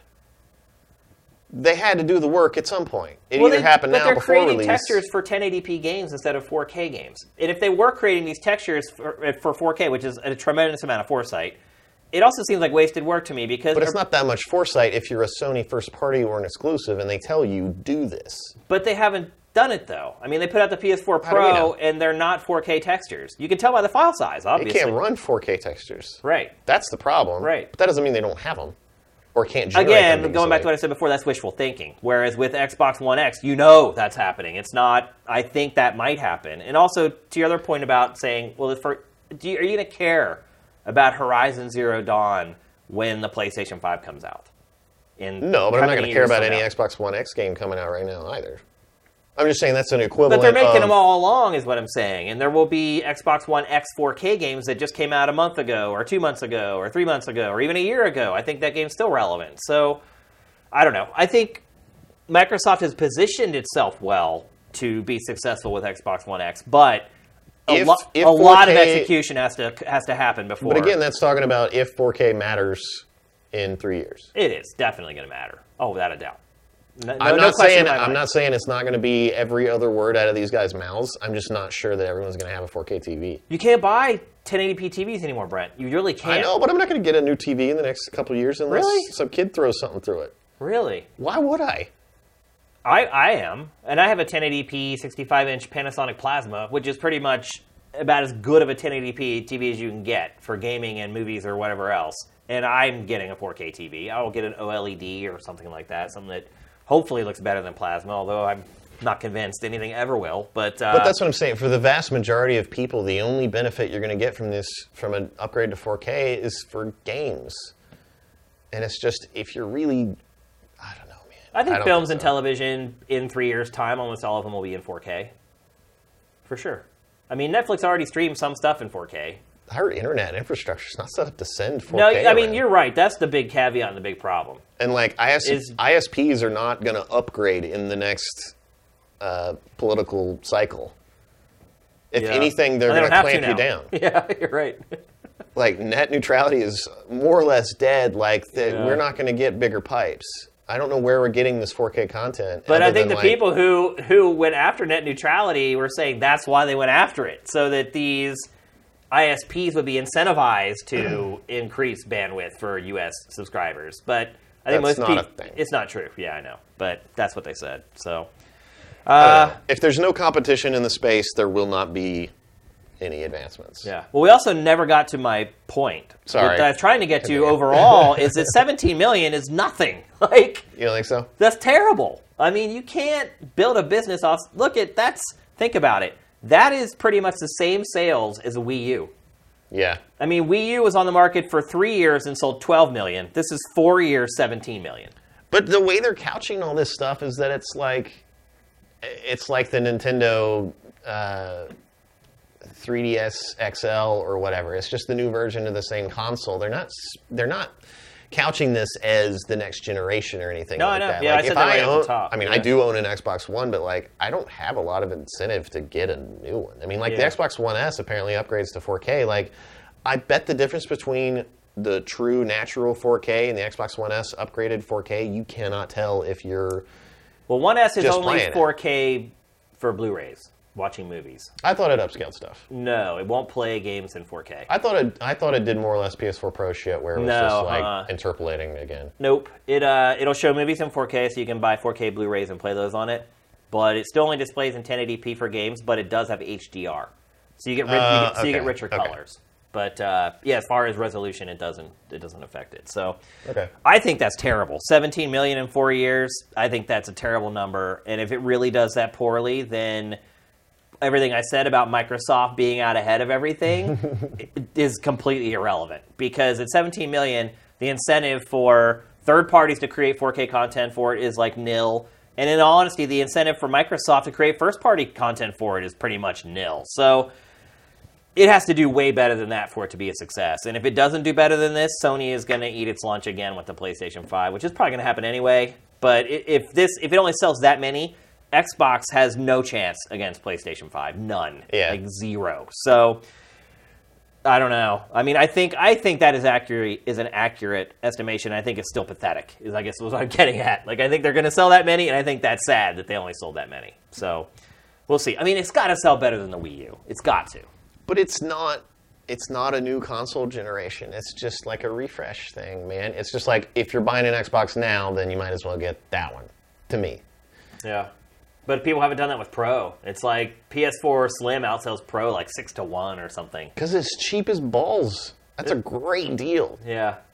Yeah. I think they're just saying that, like, it's not worth the extra $100+ or around $100 to get that boost with PS4 Pro, because you can't see it. I mean, especially with PS4 Pro, it's really hard to see the improvements from base PS4 to Pro. Your frame rate's maybe a little bit better, but otherwise, man, like, you have to have a really trained eye. Like, the average consumer will not be able to tell the difference. No.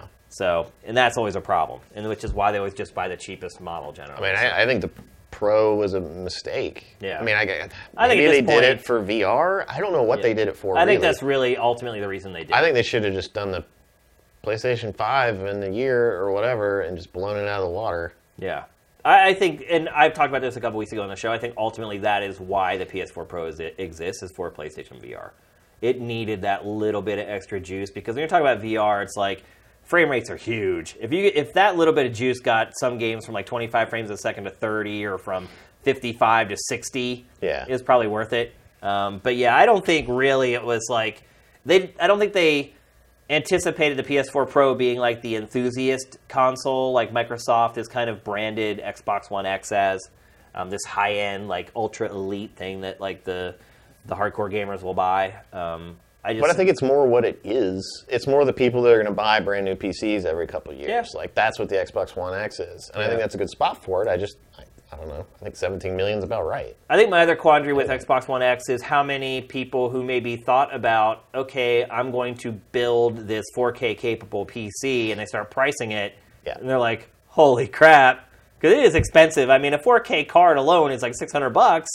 You don't need a $600 card for 4K. I'm not saying the Xbox One X isn't a deal, but if you want solid frame rates, you pretty much have to have at least a GTX 1080, at least. And they're $500 right now. Something like that. Yeah. I mean, and then they look at the Xbox One X and they're like, sure, I can't surf the internet. Oh, you probably will be able to surf the internet, but I can't do spreadsheets on it, or I can't use Microsoft Word on it, or whatever. But man, for $500, I can game in 4K. I don't even know. I just wonder how many people that are in the market for a new PC might decide ultimately for Xbox One X instead. That might give it a little bit of a boost, is what I'm trying to say, I guess. Maybe. We'll see. It'll all come out in the wash soon. Don't have long to wait to see if people jump on. Coming out later this fall. So my prediction is that Xbox One X sales are tepid. Tepid. Yeah. Okay. All right, let's move on. Next, we're going to talk about Sony again, but in a completely different angle, from a completely different angle. So, right after E3, Rocket League is announced for a Switch, which is great. Great game. Great, perfect platform for that game as well. I think playing Rocket League handheld, pretty cool idea. Yeah. Have you got into Rocket League? Oh, I played a ton of Rocket League. Good. I love Rocket League. Okay, good. So, basically, Psyonix comes out and says, well, look, we're not changing this game. It just came out last week and said that they have no plans for a sequel for this, by the way. That this is what it is. I don't want a sequel. This is like, you wouldn't do Basketball 2. Like, this is like almost like a perfect sport, and like it looks great. It looks good. I think it could look better. Look at this on like a real good PC. It looks amazing. No, I have. I mean, I have a decent PC. It's, like I said, it's a couple years old, so it's not completely old and raggedy. And you're right, it does look a lot better on PC than it does on PS4, without a doubt. And it's serviceable. It's not a bad-looking game by any stretch, but I think in a year or two, like, people may be like, yeah, this game looks a little dated. Maybe they'll do a 4K update at some point or something. But basically, they came out and said, this is the game. We're not going to release a sequel. We have no plans to release a sequel. The game that we have now is what we've got. And so we want to create one unified online environment for this game. And I mean, if you think about the implications for esports and leagues and things like that, it just makes too much sense. So Nintendo's like, we're down. And Nintendo's going to be down because they don't have one of their own. Right. Like it needs it. It needs someone to come in with a game like Rocket League to help them kind of build their esports initiative, their online play. Yeah. Nintendo is about to charge for online play for the first time starting next year, whereas its network has always been free. It needed Rocket League. Microsoft, totally down, because that's just really how Microsoft rolls, to be honest. I mean, that's one thing I'll say about Microsoft. Its first-party stuff has really kind of fallen off a cliff. But I like the aesthetics behind the Xbox brand. Like, I like Phil Spencer's attitude towards things. I like how he just wants to make whoever buys an Xbox console as happy as possible. It isn't worried about, like, oh my God, are we going to help Sony by doing this? Well, Sony, who now sits in the catbird seat as the market leader, has decided that it wants to sit on the throne and not play with anybody. So the Rocket League developers said this week that it asked Sony almost every day, think about that, for cross-platform play, and Sony keeps denying Rocket League. And Sony has done this before with other online games, where it said, this isn't new for them. It's It's just now they're obviously the one holding it back. Yeah, even Nintendo at this point is in. So it is undoubtedly the sore thumb sticking out at this point. How do you feel about that, Brent? Do you think it's fair game for Sony to run its business how it wants to? Or do you think this is Sony kind of getting full of itself a little bit with the success it's had over the last several years? I'm just not sure I understand their reasoning. Like, what do they gain from this? I think that it does it. Well, did you read Sony's excuse? Which is total bullcrap. It's not really why they're doing it. But what it said was it felt the communities on other platforms were unreliable, and it was nervous about exposing its users to the riff-raff on other platforms. Yeah, I mean, you can make that case for PC, maybe. Anything. I mean, you can't make that point. All communities are the same. Like, it doesn't. Well, but you're hamstrung about how much you can't type on the PS4 really unless you plug in like a USB keyboard because you're weird. Right. But, like, I mean, if there's any platform on the PC, there's going to be someone calling you a faggot. It's going to happen. It's going to happen everywhere. No, it's not. That's what I'm saying. Is that it's not. They've got their predefined things they can say to you in the corner, and PC, you're a faggot is not one of them. So like. You cannot type stuff in PS4 as well. That's what I'm saying, but no one's going to do that. It's completely archaic, and it takes forever. By the time you get like the first word typed in, the game starts. Game's over. You're getting to the next game, yeah. So it's not, but I think USB keyboards work with PS4, whatever. That's irrelevant. But the one thing I was going to say is the only platform holder that it would make any sense to say this sort of thing would be Nintendo. Switch, yeah. Because, let's be honest, like a lot of people who own the Switch and who own Nintendo platforms are younger. Like, if you get your kid a console who's like 5 or 6 years old, 9 times out of 10 it's a Nintendo console or a Nintendo handheld. Well, I mean, if that's really your problem, disable non-automatic chat. Right. Like, don't let people type stuff in across that. It's not like it changes the game. Right. So and that's my point. It's all a bunch of bull crap. It'd be so easy. And Rocket League would say, like, whatever, fine. If you're playing on a Sony device, people typing stuff to you doesn't go through only the nice it's shot so easy. Kind of stuff. Like, it's so easy to do, which is why I say Sony's excuse is a big bunch of garbage. It's not why it's really not doing it. Why do you think it is really doing it, though? I don't know. I don't think there's a benefit at all. I think you're cutting the PS4 out rather than cutting anyone else out. I mean, like, Rocket League, I think, was free on the PS4. It was like a PS4 Pro. Wasn't it the very first like PlayStation Plus freebie? Thing. Yeah. So, like, a ton of them have the game, but, like, this would almost make me buy it somewhere else if all of a sudden I can't play it in the leagues and stuff that matter. I mean, that's the angle that matters, is the leagues. Because getting people to play with is not going to be a problem on most platforms, because this game is freaking huge, and people love it, and they play it every day. Yeah, you just hit find a game and you go. But like, I mean, for Switch, it might be hard. But you're talking about, like, maybe my friend's playing on a Switch and I'm playing on PC. If we could actually group up together, that's awesome. It's amazing. And it should absolutely happen. I think Sony just doesn't want its customers exposed to other possibilities unless they absolutely have to be. I don't think Sony, in all honesty, I think Sony, more than Microsoft, I think Sony does not want its people playing with Nintendo players. Why? Because I just think that there's an opportunity there for the Nintendo users to talk about some awesome Nintendo exclusives that they love. What else could it be? I don't know. I mean, I'm grasping at straws here, but I mean, what else could it be? This Rocket League game is great, but let me tell you about Mario Odyssey. Well, think about it, though. Through on my Switch. Well, no, when you play online, I mean, people talk about other games that they're playing all the time. I mean, and eventually this game's going to have voice chat. It's not going to just be text chat forever. Like, at least I would hope so. I guess, man. I agree. There's no other explanation. I would contend that there has yet to be a good explanation said. I'd agree that explanation is pretty poor. But maybe the only other thing I can think of is that Sony looks at it like, there's no advantage for us to do this. So why would we even dedicate a day's time to one programmer to make it work? Because they're going to catch a lot of bad press for it, which they are. Yeah. So that's why they do it. It's because it's anti-consumer. Yeah, but I don't think that they anticipated that. And I don't think that Sony's consumers care either. I mean, honestly, I think the Rocket League community on PS4 is the biggest Rocket League community of all of them. And it's because they gave it away for free, but however they got there, bottom line is it is. Yeah. And I just don't think Sony needs to play with anybody. And it's like, so why would we? I mean, the only people that are going to be pissed off about it are Switch owners, because Switch is going to have problems getting enough people for games. I don't think they are, though, if Switch can play with PC people. There's a ton of... I play on PC now. And, like, there's a ton of people on PC. There are? Yeah. Okay. Well, I know this game started as a PC game, so that makes sense, actually. Well, it's on Steam sales and stuff. I think there was something where you got Rocket League for free if you bought a Steam Link or something like that. Gotcha. Like, it's not hard to get your hands on Rocket League. Or to have gotten your hands on it anyway. Yeah. But Nintendo is the only platform even vaguely in a position of like, well, it might help us if we actually work with as many other platforms as possible. I'm just super surprised and super glad that Nintendo is okay with that. Yeah. Well, Nintendo's online. It doesn't surprise me that it's agreed to this. But to me, that's a reasonable decision coming out of Nintendo, being aware that they are behind the times and online, and they're making a little bit of concession for it. That's not a very Nintendo thing No, to it's do. not, particularly when you're talking about any sort of online functionality. I mean, I don't know if you know what kind of setup you have to use a headset on Switch. You but have to have your phone and then like plug it in. And then I don't know. They're just not a very self-aware company, and this seems like a very self-aware decision. In this area, for sure. So, great. Yeah. I mean, I think it's awesome, but I just don't understand where Sony's coming from doing this. But worthy of discussion anyway, I believe. Yeah, I am more impressed with Nintendo than I am disappointed in Sony. That's a good way to put it.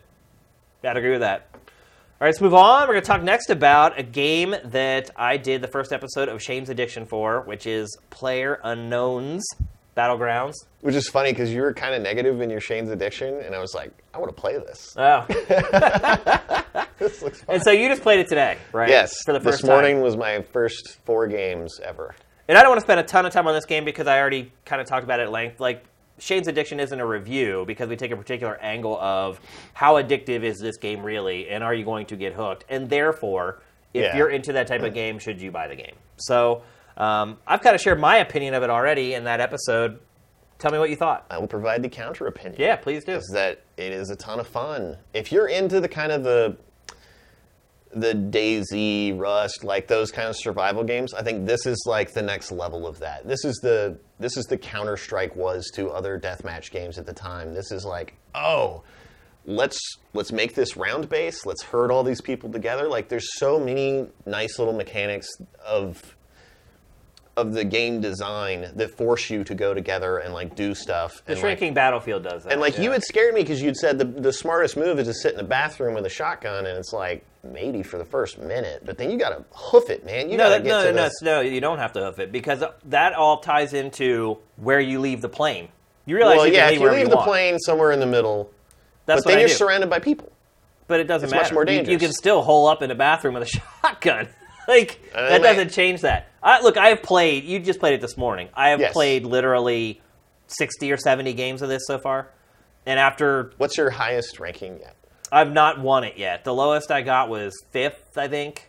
Okay, well, I got 3rd on my 4th playthrough, so I'm just saying, like, sitting in the bathroom is not the only way to play it. It's not, I didn't say that. I said it was the smartest strategy to take if you want to do well over a large swath of games. I either finish in the top 20 in this game, or I'm one of the first 10 people killed. That's pretty much how it works out for me. I think that's how most people are. Well, no, obviously there's 90 other people I in there. think it feels like that. You either die in the first 5 minutes, or you die 20 minutes later, because you get your shit together and you start going yeah, but I mean, there's a difference between finishing 45th or 50th and inside the top 20 every time. And I'm telling you, if you use this strategy of make sure you leave the plane with only maybe 1 or 2 other people, and make sure you land in kind of a spaces off the way, but near the center of the map, so whenever the battlefield shrinks, you don't have to like run 5 miles to make sure you don't get killed. You can finish in the top 20 pretty much every single time. And then that doesn't really mean anything, and you just sat in a bathroom for 10 minutes. So that's what my point. Yeah, it's for some people, it's not going to be that fun of a game. Just don't play it like that. Well, you can play it however you want, but you're going to die really quickly and not have much of in my opinion, if you jump in with everybody else and you leave that plane with 10 other people, your chances of living past the first like 5 minutes of the game are like slim to none. Well, your advice to jump out of the plane when other people aren't jumping out of the plane is very sound advice. Just don't then hole up in a bathroom.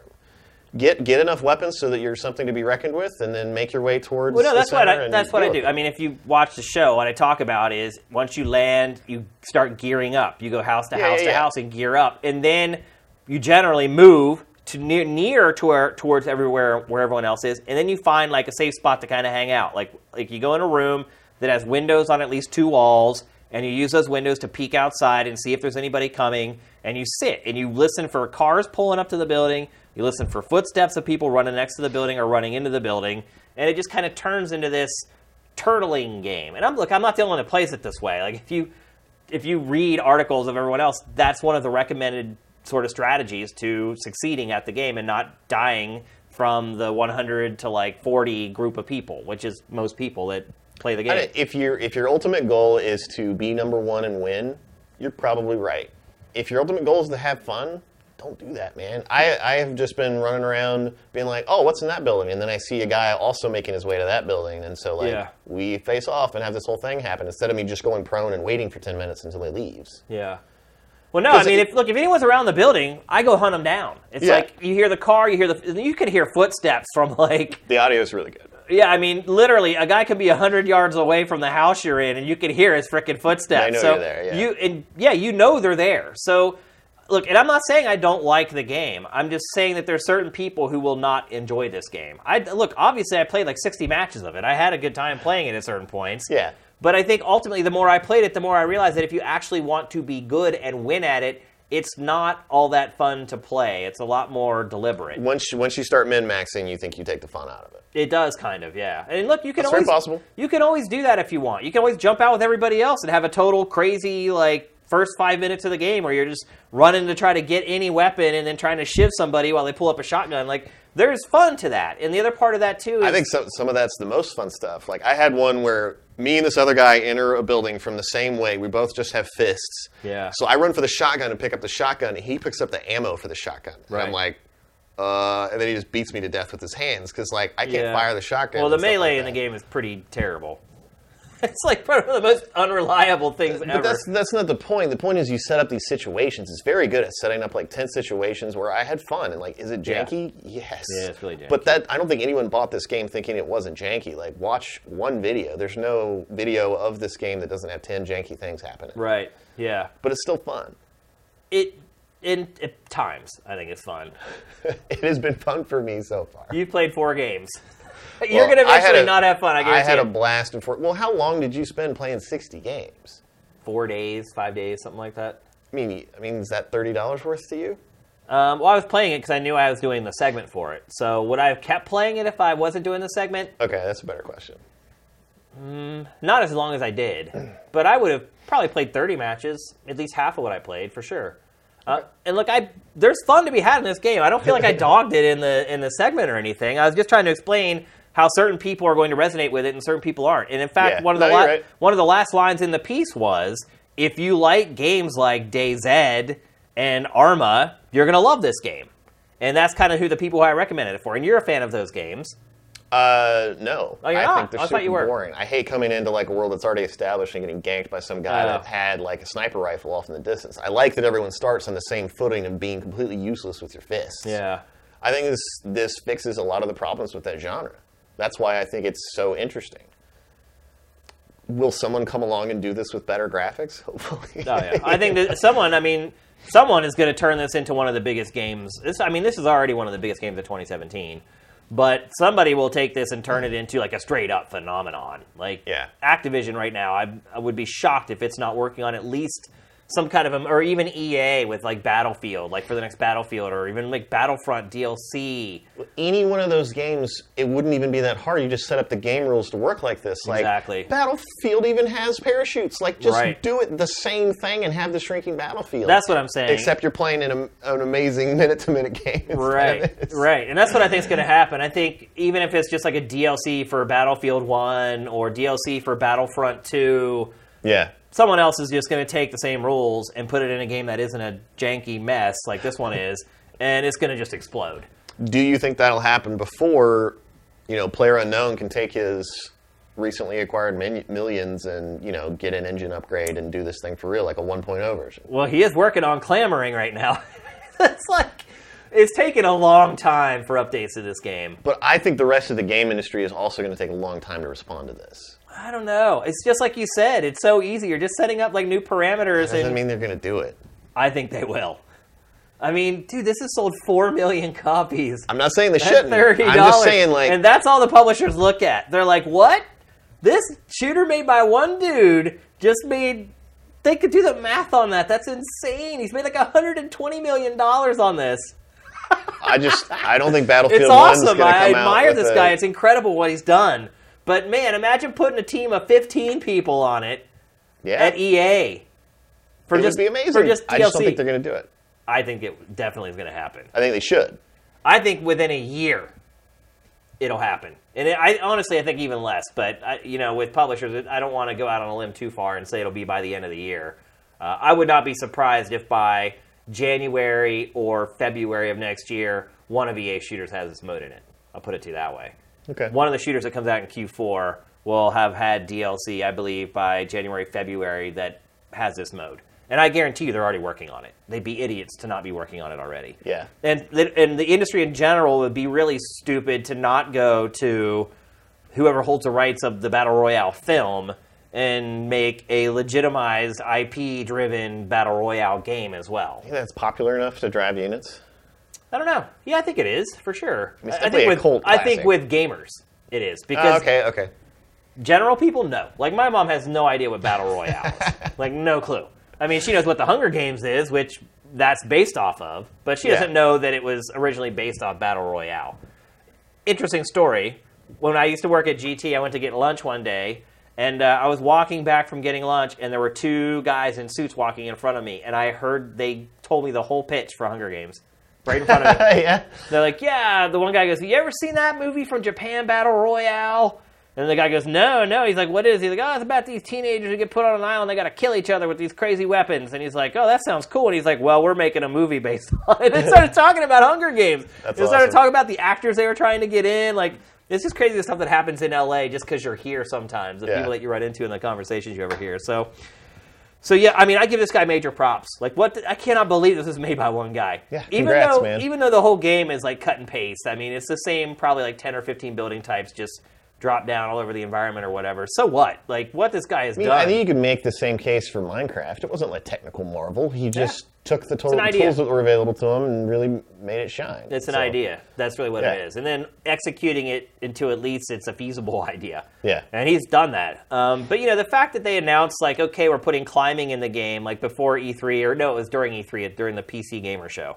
The fact that they announced that, like, at E3, and here we are 3 weeks later, and you still can't climb shit, like, that shows that, like, things aren't happening at a rapid clip with this game. Now, I'm sure he's probably putting all his effort into keeping the servers up. Yeah, I'm sure. There's so many people playing this. And look, dude, the one thing I love about this game is, you can die in 5 minutes. That's a 10-person job right there. I know. Much less one dude. I know.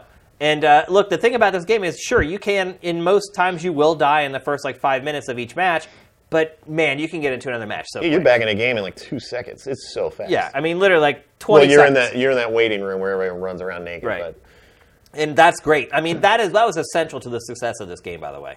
It had to have a quick turnover. If you had to sit and wait 5 minutes for each match, or you had to wait until the end of your match, right? Forget it. It would have never survived. So, I mean, shit. I think Counter-Strike would have a neat mode if they just did Counter-Strike, but when you died, you popped into a new game that was starting. Yeah, you're right. Great. I never have any downtime in Counter-Strike. I'd play the crap out of it. Yeah, I would too. Yeah, that is certainly one of the caveats. Also, one of the sort of more endearing charms of that game, though, too. I think so.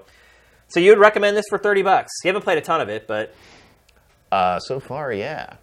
Are you excited to go back and play more after we're done with the show and everything? Are you going to go back and play more? Yeah, definitely. Okay. I mean, this is. I was hoping it was going to get on the Steam sale, but it's funny. It's the #1 game on Steam, and it's the only one not on sale. Yeah, not surprised. And so that makes we'll think that it's never going to go on sale, or at least not before release and stuff like that. Yeah. And you'd said this was going to go free to play sometime. I do not think that's going to happen. Oh, it'll eventually happen. I guarantee it. Like Overwatch did? No, it's not going to happen. Yes, it absolutely will. Think about what I just said, when these big publishers start putting out games that completely rip off the idea, which it rips off from a movie, but whatever. Think about when these publishers start everyone leaves PlayerUnknown's Battlegrounds and starts playing these other more polished games that were built by 100 people instead of Maybe. I 10. think you underestimate how many people are going to be playing this game by the time there's any other option. But I don't view this game as a game where people get invested in it, because there's no leveling per se. Sure, there's a loot system where you can get gear to customize your characters, but that's it. It's because of the nature of the mode where everybody starts with nothing, Yeah. And then you go down and you have to collect stuff for every single match. There's nothing that you really build on with it. So I can see players seeing a better alternative and being like, I have no reason to keep playing this. Oh, there's a hat that I like that I got, or a pair of pants. Like, that's not enough. Like, I don't think there's any barrier for people to leave this game until they've got their $30 worth anyway. Once they feel like they've got their money's worth out of this game, there's no reason for them to stay in this game and go somewhere else where there's a better experience. There just isn't. I have a hard time believing making him free to play would make him more money than just keeping it $30. Well, because eventually people are going to stop buying it. Once these better options are on the market, no one's going to pay $30 for that game anymore. But, okay, if he was in a vacuum and this game that's here right now is the same game that's there in a year, yeah. But this is pretty admittedly early access. Like, if he makes this game less janky and, like, really works on it, then, yeah, they're going to stay with it. I'm not saying the sales are going to stop right now. I'm saying they got more than a year left. No, I don't agree with that at all. I think literally as soon as a better option comes out, people will leave PlayerUnknown's Battlegrounds and go to the better game. Again, once they feel like they've got their money's worth out of it. That's really vague, though. The better game. Like, which game is that? I gave you a couple of examples of what could easily put this mode into their game. And I mean, the other part of it, too, is that those are very different. Like, if it's Battlefront, all of a sudden, like, you're going to be, like, a stormtrooper in the middle of nowhere, and, like, you're using those particular weapons. Like, this has a lot of charm because of what it is. Everything else I just completely disagree with that. I think the aesthetics of this game are terrible. Like, I have no attachment whatsoever to that part of this game. None. But the, like, weapon choices and stuff are going to be very different than the others. And that's okay. I mean, using a blaster instead of a shotgun or an assault rifle, I don't see a big difference with that. And there's also, there's Battlefield. There's Battlefield 1 that's out there, and like it's already starting to get to the sort of the end of the run of its DLC. I think Battlefield 1 would probably be the best candidate. Yeah, for sure. But it could work with any shooter. I mean, that's my point. Is like I think this is going to end up becoming a standard mode in like every shooter, like a year or two from now. Like this will just be like maybe a King of the Hill variant. I mean, and that's the thing. It really is just a more elaborate King of the Hill game, which is what we've been playing in shooters for forever, except instead of 15 guys, it's 100 or whatever. So, but that makes a huge difference. Oh, yeah. I mean, it's all the difference. Yeah, I mean, having the 100 people makes a massive difference. Yeah. There's no doubt about it. I mean, Battlefront 1 had 64 already. So it's not like, 100 is completely foreign. And is there a big difference between 64 and 100? Not really. I don't know. Depends on the map size. And I would argue that this map is too big sometimes because you just run around for 10 minutes at a time and never even find anyone. That's the other part of the game, too, is like the map is so freaking huge. And even with 100 people, that's not very many for the size of that map. There's lots of time where I'm just hoofing it, trying to find a car. You don't actually get to use the entirety of that map every game. You're on different sections of it every round. Well, you can land wherever you want. Well, the plane flies a straight line across the map. Right, but then all of a sudden you got to run 10 miles to get through the next round of shrinkage. Yeah. That's like I just said. There's a lot of running for not just running in this game. Just traversing, trying to find a car. You can get there more quickly. Because you don't know where the focal point's going to be until it appears for the first time. So I generally try to land somewhere in the general middle. You can guess from where the plane came in, though. It doesn't vary that much. I mean, even after 60 games, like I don't feel like I have a completely accurate idea of where the center point's going to be. I mean, not accurate, but like because you can. If you waited on the plane till the end and then jumped off, you're probably going to go back the other way. Like it's. Well, yeah, it's going to be somewhere near the middle of the massive map. Yeah. There's no doubt about that. But I mean, the flights. The more you play, the more you'll see. The plane flight varies drastically. Yeah, it's all. Sometimes it just cuts off the bottom of the map. Sometimes it just cuts off the top. Sometimes it just shaves it off the side. And then you land and you're like, oh crap! Like I have to run like literally like 6 miles to get. So some of those times you just go into a building, get any weapon, and just start running. Yeah. Because you're like, oh crap! Like otherwise I'm going to die when they start cutting off the zone and I lose health. I'm not going to make it into the zone. So. I like the way that it makes me think differently about shooters. That's the thing I love the most about it, is how I approach it completely differently to how I play anything else. That doesn't mean that the approach that you're kind of forced to take will resonate with everyone, though. Maybe that's the best way I could sum it up. Yeah, I mean, something this competitive like that, there's definitely going to be people that aren't into it. Yeah. Look, there's people that don't like Battlefield or don't like Battlefront or don't like Call of Duty. There's people that love Battlefield and hate Call of Duty. And you look at those games outwardly, and they look kind of the same, but, Call of Duty is much more CQC, close quarters, combat, whereas, Battlefield gives you the option to use vehicles and actually use sniper rifles. Is this you playing on the B-roll? Yeah. Nice. Yep. I haven't gotten 10 kills yet. Oh, really? You're ripping people, man. Sometimes you just get lucky, though, dude. Yeah. It's like, sometimes it's like any shooter, the perfect storm. You come around a corner, and there's 5 guys facing the other direction, like looking for, you just walk up behind them and just kill them all. So there's a lot of luck involved in this game in general, I think. And as far as like what weapons are, wherever you land, because it's not like you can memorize weapon location. They don't spawn in the same place every time, so you can't. Just like in a house, there's going to be something. It's just totally random luck. It's like you're going to find hopefully something. I'm super glad that's random. I wasn't totally. Because otherwise, you just have people landing and fighting for those. I mean, he had to do it that way, but it also means that sometimes like you're just screwed. Like yeah, you're saying, I found like 3 shotguns and no ammo for it. Right. Like, I mean, that happens sometimes. There's sometimes you just don't get a rifle at all. Like you'll land near a cluster of houses, and all you end up coming out with is a 9mm handgun. I mean, the time that I got to 3rd, I just had a 9mm. Somebody on Sifted yesterday in the comments for Shane's Addiction wrote that they had just won a match firing 1 bullet. That they landed, went in a house, went AFK, came back, there was only 2 of them left, and he killed the 1 guy and won the match. I mean, that kind of stuff can happen in this game. It's just kind of the way it's set up. If you're in just the right house, yeah.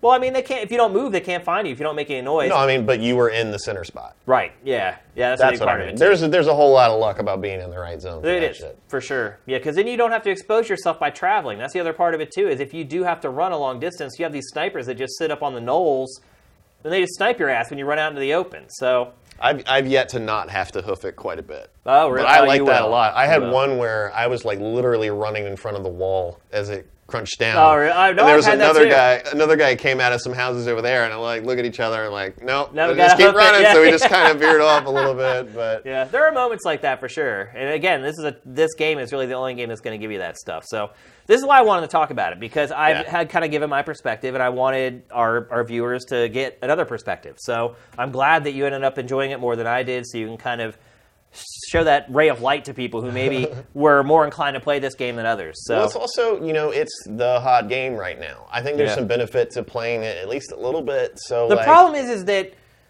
it's a big commitment. $30 to check out a game that's kind of different, and maybe you hate it. I mean, there are people that will hate this game and have no interest in playing it at all. I feel like those people know before they buy it. That's why I mentioned like Arma and DayZ. And because a lot of people have had a chance to try those games because they're free to play. Yeah. And so a lot of people know whether they're into kind of that survival shooter type thing, scavenging type deal. So providing a frame of reference, I think, is always important because it helps people kind of understand where you're coming from. But yeah, glad we got to give you guys a kind of a second take on PlayerUnknown's Battlegrounds. Thanks, Brent, for getting up early today and giving that a whirl. I appreciate that. Yeah, it was so hard. Just be like, honey, I gotta play this game. I'm sorry. You have a job. It's like I can't count on you to just be like, screw my job. I'm going to play the shooter today to make sure. I had already kind of said screw the job today because I'm coming here at 1 p.m. It is kind of the holiday, so yeah, there you go. All right, let's move on to our last topic of this week's show. This topic is high-low. So, and again, Brent has not. And I like how you kept your paper turned over there, Brent. I'm good. Follow the rules. Let's see. So this is high-low. Basically what I do is I give you a figure of something that will happen in the future, and then you tell me whether you think that number is going to be higher or lower from the number I give you. Okay. And I thought really hard about these numbers to try to make them difficult, so I hope you're not just like, oh, no-brainer, blah, blah, blah. We'll see how it goes. So, all right. Higher or lower? The year Final Fantasy VII Remake is released, and the year is 2020. So is that like January 2020? Like January It's just 1st? the year. Is it going to come out in 2019 or is it going to come out in 2021? Lower. It's going to come out in 2019. You think so? Yeah. So they just really started doing it, developing it after trying to send it out of house, and then they brought it back in house and just staffed up for it like literally like 2 months ago. And it's Square Enix. And Final Fantasy 15 took 10 years. God, you're right. That's depressing, man. God, it's higher. That sucks. All right. I want to play that. I go higher on that one, too. I don't know that I'm going to care in 2021. You will. It's a Final Fantasy VII remake. I guess. You'll absolutely care. Everyone's going to care. They're going to care even more because it took so damn long for it to come out. It'll be our last Guardian. It might be. It might be the last Guardian, because I don't see how they can continue doing stuff like this. All right, next one. Higher or lower? Super Mario Odyssey aggregate review score. Okay. And the score is 9.3. Higher. Higher. Oh, yeah. Really? Well, it's going to get a Nintendo bump, and the game actually looks pretty good. Yeah. I mean, I didn't see anything that was, like, cause for concern in the footage we've seen or anything like that. Yeah. I feel like the stuff's pretty varied. I think there's a lot of mileage you're going to get out of the hat and jumping into people. Higher, yeah. Higher? I think it's going to be at, like, 9.6. I mean, after the Zelda review scores, it might be a 12. 37, wow. Seriously. I mean, again, Zelda's a really good game, but man, the scores that it got, I'm still a little odds with personally. Obviously, these are kind of hard for me to comment on because I personally tried to find what the year or the score or the number that I thought it was going to be. Okay. So me commenting on these... So you think it's going to be 9.3 is basically that's what where you're I saying. think it's probably going to nest out at, yeah. No, I think it's higher. Okay. Mario usually scores a little lower than Zelda, but the Galaxy games were some of the highest rated games ever. And this is that Super Mario pedigree. 3D World, though, went down a little bit, but it didn't really have a hook. I feel like this is Galaxy level. Okay. So higher than a 9.3. I hope this is Galaxy level. Yeah, seriously. I think we all do. Let's see. Next. The year Nintendo revises the Switch hardware. And the year that I have that you need to go higher or lower is 2019. Oh. So really when good does guess. the Switch Mini or the Switch SP or Switch Elite... Okay, what if they release a Switch version that is only the handheld with no dock? That counts. Lower. Lower. So you think that's going to happen soon? I think that's a 2018 release. Really? I think if they can put that in your hand for like $99 or $150 or something, like that's a big deal, man. Well, you know, Nintendo just said that it's going to support the 3DS. Reggie said this. It's going to support the 3DS well past 2018. And they're probably not going to do that. They still could. I think they should. I think they should as they'd sell a well. lot I of think they Switches should that have way. launched it alongside the console when it launched. I think it should have been a SKU, yeah. Do I have faith in that, though? I don't know. That's tough. Because I think your guess is actually probably right. Yeah. Thank you. So, okay, so if they're not... if they're not going to do the cut-down version, then yeah, higher, I guess. Okay.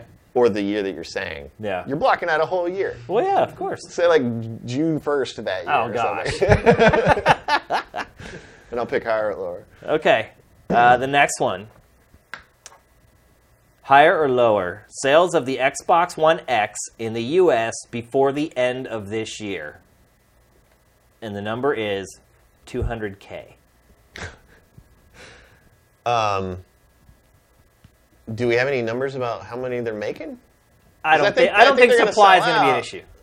You don't think supply is going to be an issue? No. I think they'll have at least 1 million ready. Higher. Higher. I think they're going to be better than 200K right out of the gate. I just think those are pretty much the only people that are going to buy it. I just don't think there's any longevity in it for the 2021 thing we were talking about before. Okay. I actually think it may be lower because it's only going to be on the market for a month and a half. And the competition, you've got Switch, which is going to be a big competition for this. You got PlayStation VR, which I think will get a price drop before the holidays. And I think it will convince more people to jump in and keep people from sort of getting that second console if they're already a PlayStation 4 owner. Maybe. 200K is just not a lot, man. It's not, but, I mean, look, they're saying only 17 million in 4 years, so... Are we going to review this in each of these years? Hopefully. And you'll We'll call come me up back and be here in like, 2020, you were wrong. Brett, you were wrong about 2021. Yeah, Final Fantasy. Well, the truth of the matter is the Final Fantasy VII remake may still not have come out by the time we retire. That's true. I'll be in a nursing home. Brett, you hit that over there, pal. That's funny. Okay, let's go to the next one. Higher or lower? The year the PlayStation 5 is released, and the year is 2020. Lower. Lower. I think it's got to be 2019. Yeah? Yeah. Okay. I don't know why I'm so certain about that, but I don't either. You have conviction, though. I feel like that's the natural time for them to do the next thing. Okay. You know, 2 years down the line. And I feel like the Pro's not a huge jump over the base PS4. And So you think the Pro is going to be the last incremental step up for Sony? We'll do another one of those before PS5? I don't think so. I don't think we're moving to a fluid console generation thing. I don't think that's good for consoles. So, yeah. That might have been one of the easier ones, I think. I probably should have went for 2019 there as well. Then I would have said higher, because I would have said 2020. I think it's going to be one of those, too. Okay. All right, here's the last one. Okay. Higher or lower? The sales of Splatoon 2 in the U.S. for its first month. And the number is 350K. First month? Yeah. Lower. Lower. Yeah. I don't know. I have a hard time imagining people that care about Splatoon. I know lots of people like Splatoon. The first one sold like almost 2 million on a platform that only had like a 12 million install base. In the first month? No. I'm just saying That's what total. I'm saying. Or are you asking me total, or are you asking me first month? First month. Okay. I think lower. Really? I think you're wrong on that one. I think it'll sell more than that. ARMS just came out. There's nothing for people to play on Switch. Yeah, but you're still going to... I don't think there's that many Switch owners left Zelda yet. sold more than there were consoles on the market. Zelda is like Game of the Year. Yeah. But still, this is... A lot of Nintendo fans love Splatoon. You may be right. I don't have any faith in Splatoon. Well... I think they're all going to be playing PlayerUnknown's Battlegrounds. Not on their Switch, that's for sure. Although it looks like it could actually, it's one of the few games that could run on the Switch. Could run it. And that's it. That's it for high-low. Did you have fun doing that? Yeah. Yeah, I like that segment. Maybe Matt and I will whip that one back up at another point. Let us know what you guys think as well about both high-low and would you rather, if those are things that you would like to see in shows in the future. Right now we're in a dead period with games, so we've got to kind of get creative to have a show. And there are going to be other dead periods going forward. So let us know if you like those segments and if we should bring them back for future episodes of GameFace. So we're going to move on to our trailer of the week. Much like everything else, there were no really good trailers this week. I mean, literally none. Even this one is not especially great, but But it's our trailer of the week. But let's watch it. I chose this one because there's actually some relevance to it. It's a new trailer for StarCraft Remastered. And the reason I chose it, one, it's a decent trailer. But two, is because they just announced that it's coming out on August 14th for just $15. Oh, nice. Yeah, which is great. So I was going to totally skip that, but I might actually buy it for $15. For $15, yeah, it's like, why not? So figured we'd pop this one up because it's kind of one of the bigger news stories that came out over the last couple of days. And like I said, the trailers this week sucked. So as always, get those questions in right now while we watch the trailer. Here it is, StarCraft Remastered.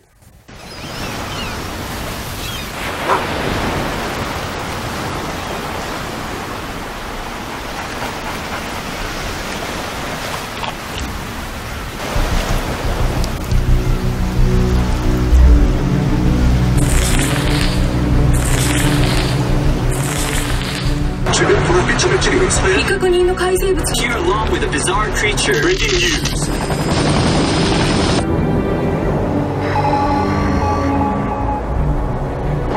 속보입니다. 정체를 알 수 없는 비행기들이 그 모습을 드러냈습니다.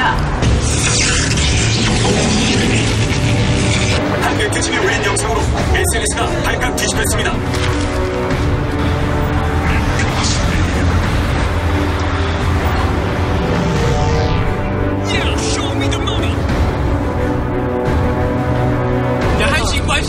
뭐야 이거?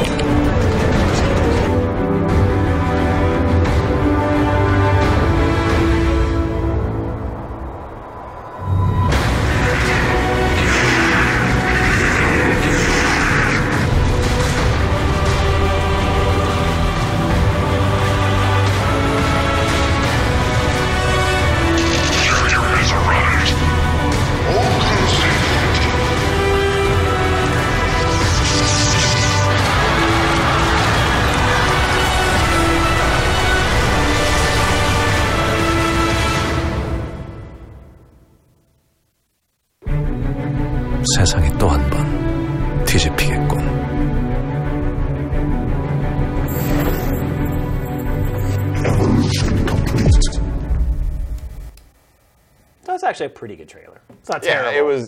it was a fun trailer. I was hoping we were going to see some footage. No, they didn't really show the game at all. But let me tell you, there was Slim Pickens this week, and that was the winner by a mile for our trailer of the week. So, and I think the important thing we want to get out there is it is coming out fairly soon for very cheap. So, let's see if we got some questions in our chat. Let's see.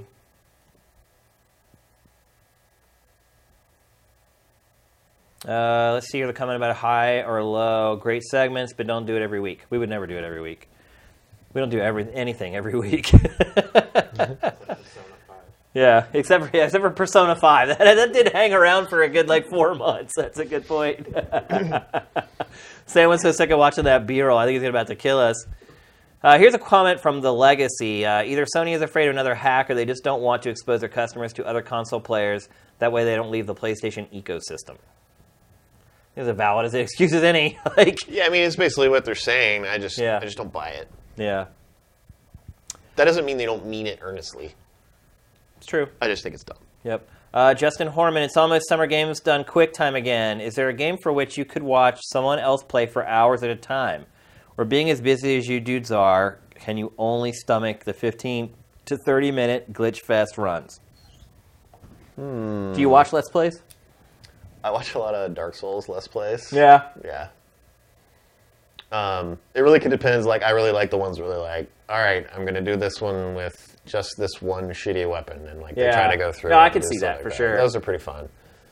I don't know. I bet PlayerUnknown Battlegrounds is pretty fun to watch. Should be. On Twitch. Yeah. I haven't actually done it. Yeah, maybe I'll stream that here not too long. The game I've watched streamed the most, just over time, but I haven't watched it a lot recently, is League of Legends. Because you can find players that just play as your main. And so that's kind of cool. So once I would find people who... I play Teemo a lot. I know people hate Teemo. I like Teemo. People hate him because they say he's like a noob character or whatever, but... You can be invisible. Yeah. I don't know why people say it's a noob character because he's so mushy. He's hard. He's so mushy. It's like he gets hit twice, he dies. But anyway, aside from my Teemo support, which he's not actually a support character, but you can find players who are really good at Teemo, and then you watch them play, you learn how to play each lane. Because Teemo is one of the characters where he can play anything. He can play all 3 lanes. He can play ADC support. He can play Jung. So I watch Teemo players to figure out how they play him across all the different lanes and different roles.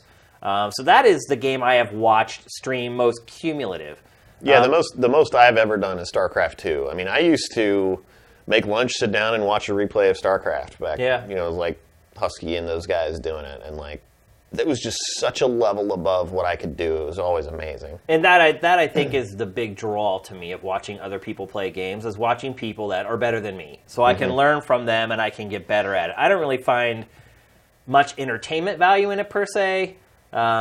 I don't watch to laugh. I haven't really found any streamers I really thought were funny or different. I watch them based upon how good they are. So if I'm in a first-person shooter at that point, I'll go watch somebody who's really good. Yeah, he better be killing everyone. Yeah, but I'll watch him play because I'll say, okay, what's his loadout? What are the guns he's using? What are his attachments that he's using? Where does he sit? How does he cycle the map? What choke points has he found where lots of people are running through so he can just roll up kills? I generally watch other people playing so that I can get better at whatever I'm playing.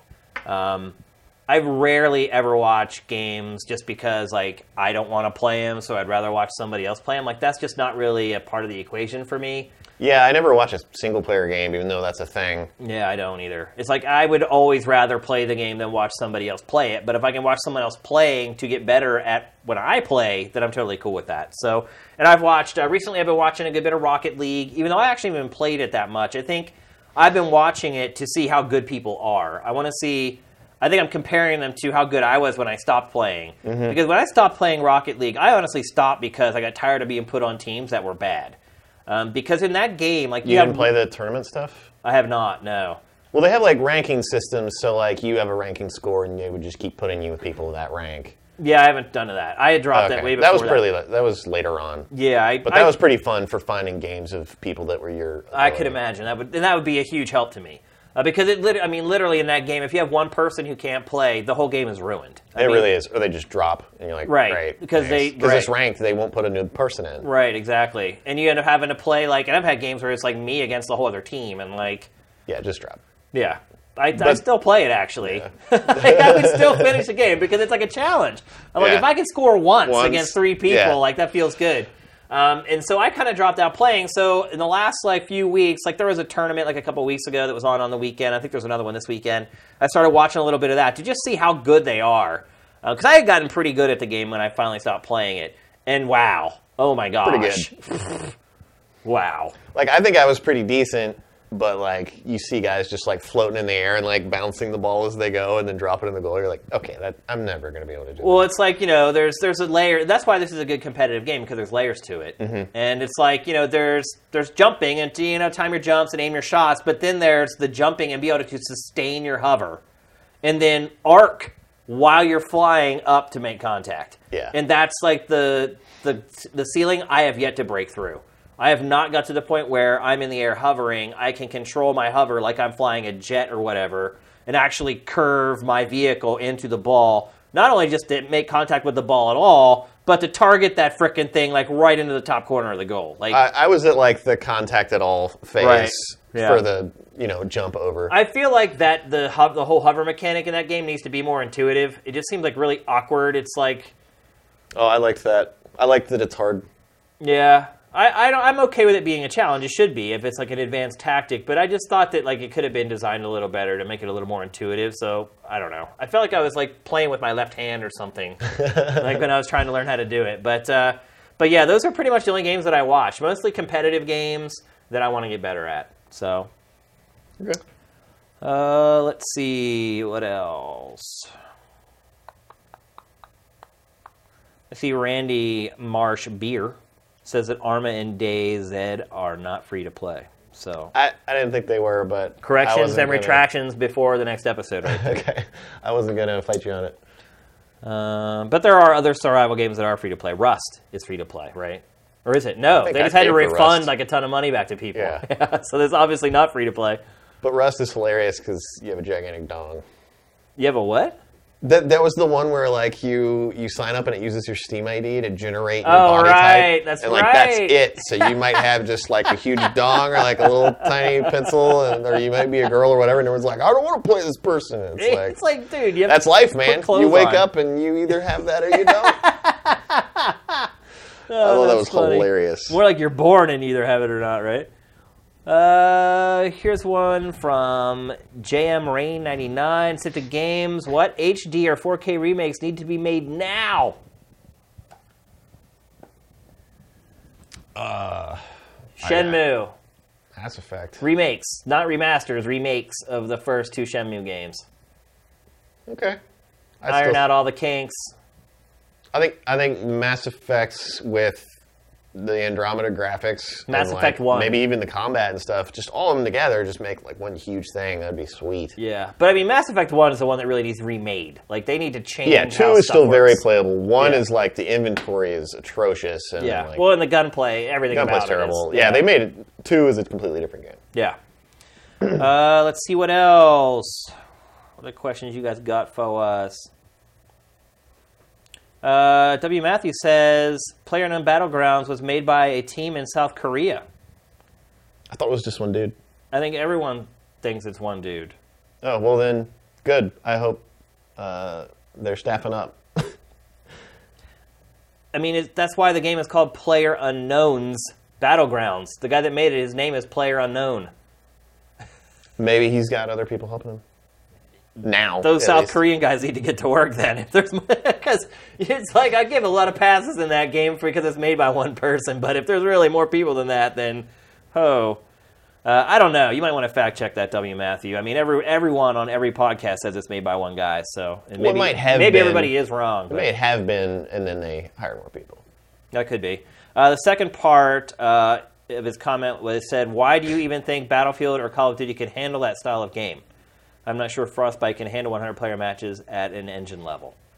We talked about that. We talked about how Battlefront 2 has 65 people already, or 64 people already. That's a Frostbite game. Yeah. And then we wondered whether you could really tell a difference between there being 65 people in a game or 100 people in a game. And then we wondered if it wouldn't be so hard if you cut down on some of the detail on the character models to just get it to 100. I mean, in the current gameplay styles of Battlefield 1, like, there are whole sections of people you don't see because you're just not in that section of the battlefield. you're right, so going from 64 to 100 and that kind of a thing, I don't think would really... I'm not sure it's a technical limitation so much as just there's not a great reason to do it. Right now, yeah. But if you're doing it like this, where everyone's just constantly coming together and murdering each other and then getting smaller, then yeah, I think there's benefit to being 100, and I think they could do that. They absolutely can do it. There's a million different ways they could do it. They could just make sure that the map that you play it on doesn't have as much detail on it, and then it's easy to squeeze 100... I mean, look, these maps you're playing on in PlayerUnknown's Battlegrounds are cut-and-paste maps. It's the same trees, the same houses, the same everything. There's no reason to think that they couldn't cut down the detail a little bit in one of their maps. Well, arguably, you'd have to do your networking code a little bit differently, but I think they've already had to do that to maintain 64 people, so I think they're probably fine. Yeah. Let's see. This is from Joaquim Dragoon. Do you think that reviews should have a second look feature for games since many games can change significantly after launch? And I'm guessing this was spurred on by Mass Effect Andromeda. I think that happens organically via podcasts and videocasts. Because typically how it works is whoever reviews a game goes on the podcast that week, which I do, and IGN does it, and GameSpot does it. Whoever reviews it goes on, and then he gets questioned by whoever else is on the panel. In my case, it's usually Matt who asks me questions about it. Or hopefully Matt's played it, and we can have a more sort of back and forth. But everywhere else, it is one guy who reviews it, and then like the other 3 or 4 people grill him on it. And then what happens is those people go play it, and then you'll see follow-up discussion on it in the following episodes. Like Sam was just saying with Persona 5. Like we talked about Persona 5 for literally like 6 episodes because that game's so freaking huge and there's a lot to talk about. And Matt's play was staggered against mine. So he'd be experiencing things that I had experienced like the month prior or whatever, and we talk about it a little bit. So I mean, that takes care of your hardcores and your people that listen to gaming podcasts, but like... as far as the score is Joe concerned... Q Gamer that's just checking Metacritic is yeah. going to say like, oh, this game's trash. Moving on. Yeah, I mean, it's a problem. There's no doubt about it. Yeah. I mean, and it has been a problem for a while. There's tons of games that have been patched and made significantly better months and months after the release. I mean, Yooka-Laylee is getting a patch for PC. I think it got it today, actually. That is just absolutely gigantic. Like, the patch notes on a web page were like this long. And I mean, that game is going to be vastly improved with those patches. There's just no denying it, at least for the most part. But most publications are not going to go back and reevaluate the game. It's hard to create... one, it's hard to find the time to go back and play the game all the way through again, particularly games that are like 30, 40 hours long, like Yooka-Laylee or Mass Effect. Or Mass Effect. Yeah. And so all you can do is go back and say, yep, the facial animation's better. Like, how much does that change my score now, like a week later? Unfortunately, I just feel like we're kind of trapped in this system where it is what it is, and sort of fluid review scores... it's just not feasible. I mean, I would almost say that I don't want fluid review scores because I want them to release a good game the first time. It lets I them, want them to be off the penalized hook by doing that. You're right. It lets them off the hook so that they can say, well, look, let us go back and update it, and the review scores will go up over the next 2 weeks. You're right. It actually gives them like an out. Like CD Projekt Red was guilty of this. Like Witcher 1 and Witcher 2 were completely different games a year after their release. Yeah, and like right. Witcher 3 was pretty banging day right one. Out of the gate. Like thank you. Yeah. You learned from your mistakes. Yep. And the reason they learned is because they got beat up for them before. Even though they improved it, they didn't see the rewards of improving the game. I mean, especially Witcher 2, which was a really good game but super janky when it released. Yeah. So it's like they probably got hurt pretty bad on that in terms of sales. Yep. So, yeah, I think in a lot of times when you're dealing with long-standing systems, things may seem like they don't make sense, but when you start digging into them, you start to figure out why they have ended up where they are. And I think this was the case. As we started to discuss it, you start to realize, like, there's a reason people don't update their review scores, because you're basically letting the development team off the hook for releasing unfinished games. It's also super hard. Yeah, go back and play every game 3 times. It's just not feasible. So, and I also think that that's where the community comes into play on any given website, not just Sifted. That's where you guys can jump in and, look, go back into any of our old evals, and if you played a game and you disagree with it or it's been improved, you can go in and make a difference. You can leave a comment there and say, hey, you know, this thing that was broken at launch, this has actually been fixed and it works great now. So in some ways, I think you rely on your community a little bit to kind of fill in those gaps as well as they play it later on after you finished it and moved on. I mean, the reality is that it would be nice to have a little addendum that says, all the shit we talked about here was fixed at the bottom of the review. Yeah. And it'd be like, oh, great, now I'm reading this, I understand what was happening here. But Polygon is one hard. publication They do that to a certain extent. They have, well, what they do is they'll issue a provisional review score first. If they're, like, sometimes if they play online. Wildly broken stuff, yeah. Or if they play online and, like, the game is online driven and they play on, like, servers with nobody on them, they'll give it a provisional score, and then they'll go back and play it on the public servers, and then come back and say, oh, it ended up being just as good on public servers, or it was worse, or it was better, and they'll adjust their score a little bit. But yeah. I think Polygon's the only one that I know of that's doing anything like that. So, and they have the money to do it. They can afford it. I'm glad some people like the trailer. I don't feel so bad for running it in the show now. From Kadaz, number one. What's up, Kadaz? Another regular. With most announced games coming out by early 2018, but the SAG-AFTRA voice actor strike ongoing, when do you think the video game industry really starts feeling a squeeze to resolve the strike so games can continue coming out? I thought they did resolve the strike. Have they not finished it? No, I don't think it is resolved. Oh.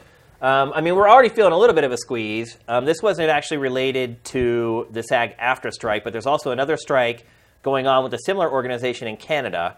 But Life is Strange, the sequel, well, the prequel is what it is not going to have the same voice actors that the first game had. Like, one of the recurring characters is not going to have the same voice actress because she is in the union in Canada, and they are also on strike fighting for better wages. So we're already starting to see some of it now, and I think it's only going to get worse. This was the first time I think we're going to hear the story consistently until they get it solved.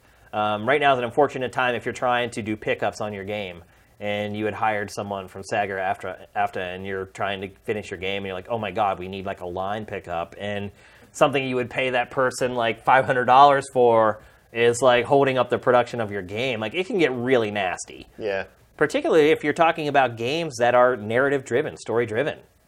You want a little tweak to your plot here or there. That's just not happening anymore. Like, you got to pretty much stick to your guns at this point with your story. So better hope you did a lot of takes. Yeah, and I think the other thing too is that it's not all up to the video game industry, because these are the same organizations that rule television and film as well. So just getting the game side of it to come to them and say, hey, okay, we'll give you more money, that's not going to end the strike, because they're striking against the television and the movie production houses as well. So it has to be a joint effort among all entertainment to start paying these people what they want. And I mean, man, I feel like the industry's really dug in its heels on this and just won't relent. Most of the demands from the union aren't all that extreme. No, it really seems like they're in the right on almost every count. Yeah. It's like, some of the things that they're asking for, I'm like, you weren't getting that? Yeah. Like, what? Like, you can make me scream for 8 hours straight? And that's okay? Like, I don't know. It seems to me like the industry needs to get on board here. And I think they just it hasn't felt a big enough sting for it to do that, but it's going to happen and it's going to come. So yeah, it's kind of long production cycles, so it'll be a little bit before we feel that sting. Yeah. So yeah, good question though. Really good question. Kadaz delivers. Here's one from Hippie 2000. This is crazy. If you have time, I don't know what that preface is for. If you have time, why did a porn star end up on invisible walls? Why wouldn't one? There you go. Yeah. Because she knew her stuff. That's why. I mean, I don't know if you remember. That was Invisible Walls 100, I think that was, when we brought Misty Dawn onto the show. And it was actually a friend of Marcus's. She was a friend of Marcus's. He recommended her to come onto the show. And I told him no. Because he just said, hey, I know this porn star, Misty Dawn, who wants to come on the show. And I was like, no. Like, why would we do that? And he's like, oh, no. She knows games. And I was like, oh, I've heard that before. So I did a phone call with her before we let her come on the show. And I would do that with any guest host, just to make sure that they weren't just talking out their butt or whatever. And I talked to her about RPGs. And she was coming on specifically to talk about RPGs. That was why she was coming on the show. She wasn't there the whole episode. She just came on to talk about that topic. And she knew her shit. I mean, that's the bottom line. She knew RPGs as well, if not better than I did. She didn't know anything else. That was the genre that she played, and she knew it very, very well. And I thought she added great input into that discussion. I didn't think she stood out like a sore thumb, like, oh, we just got her on here because she's a porn star. I mean, I think that's pretty obvious that wasn't why we brought her on anyway. But yeah, I mean, that's what started it. We were looking for guests to come on Invisible Walls 100, and everyone was kind of pitching ideas, and that was one of the ideas that Marcus pitched, was to bring her on, and I said no at first, and then she proved herself to me, and we brought her on the show. So there you go. And she's going to be back for GameFace episode 100. Batten down the hatches. Veneraba, I see you playing Battlegrounds all the time. We're friends on Steam, and I see you keep popping up. I want to join you, but I'm always busy doing something else. Shane, have you tried playing the duo or squad modes in Battlegrounds? I have not. So does that mean everyone is a duo? I don't know. I haven't even tried it. I didn't even see the option. Where do you choose that? It's like when you click play Battlegrounds, you can choose your server, and then at the bottom it says solo or duo or squad. I don't see a server browser in that game at all. I mean, it says like just North America. That's it. Whatever. Oh, That's okay. all it is. Oh, It's okay, just below that it says solo duo. Oh, gotcha. I never even noticed it. So I have not played it at all. But I did see a couple people commented on Shane's Addiction saying that they prefer to play it that way. Oh, okay. You I can see that that'd be a lot of fun. Yeah, for sure. And, especially you can set up like little traps and stuff. Oh, for sure. Yeah, you could like sort of like goad people in, like have someone run across a field and then have like these people running after them and just totally set up a trap and wipe them all out. That'd be sweet. I could totally see that being fun. I mean, you can have you can have uneasy alliances with people as well in the game. Like there's been times where we've started and I've ended up in the same like building with like 3 people and people don't like attack each other. Instead of like trying to punch each other and kill each other, they just are all like, everybody go find a weapon.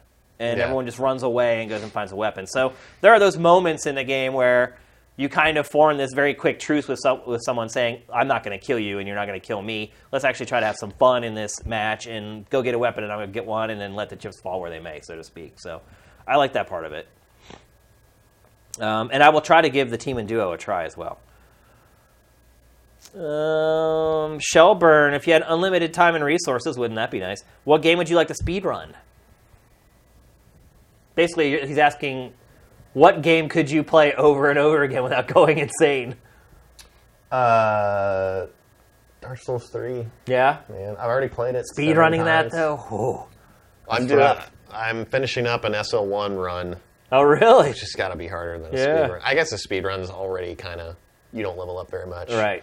You're just intrinsically trying to skirt around everything. I don't know. It's funny because the speedruns online are really hard to watch because, so like in Dark Souls, you have all these moments where you like press on the door and it opens over so slowly. So like it's so slow that everyone starts and quits the game and comes back because it officially stops the counter. Right. And then you come back and the door's open and you're like, oh my god, I can't watch. I would not do any game that you have to do stuff like that. I would not do any game that you have to do stuff like that. I would not do any game that's extremely long.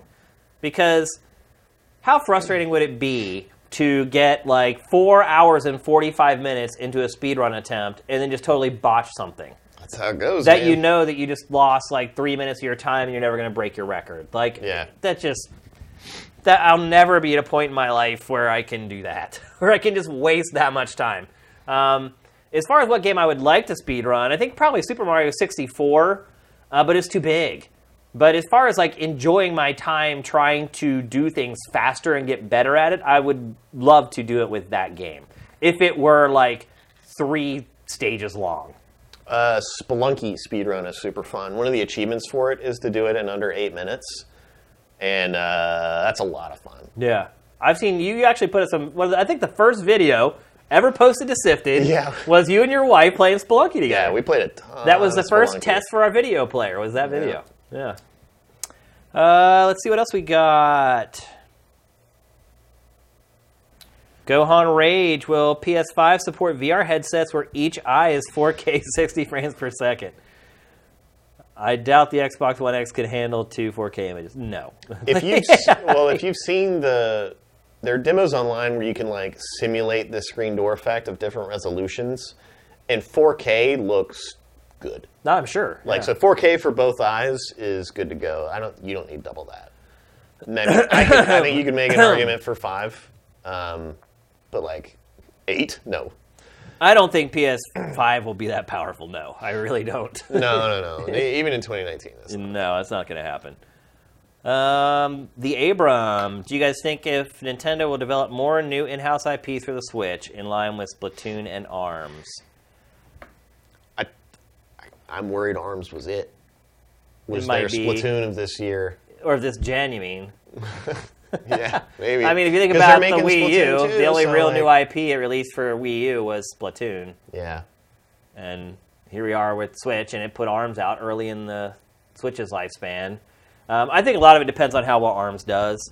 It seems to be selling pretty well in Japan. We haven't really got any numbers in the US yet.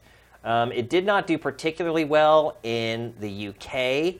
I think it got to like third or fourth just 1 week, and then it disappeared off the chart. And again, the Switch doesn't have a huge install base, but Zelda did do well on the UK charts, to put that in perspective for you. So I think if ARMS sells well, it will give Nintendo more incentive for a new IP. But it's also extremely rare for first-party platform holders to release new IP late in the cycle. Yeah, they're making system sellers if they're doing it. Right. Not that ARMS is a system seller. Yeah, particularly with Nintendo. I mean, Nintendo, it's like, what's next? Smash Brothers is going to be next, and that's going to take a lot of resources, and if they can get him on to develop it again, which we'll just throw more money at him, and he'll probably do it. But and you start seeing that cycle, though, with Nintendo. And, I mean, one thing that may be positive in that way for Switch is that Nintendo's kind of went through the cycle already.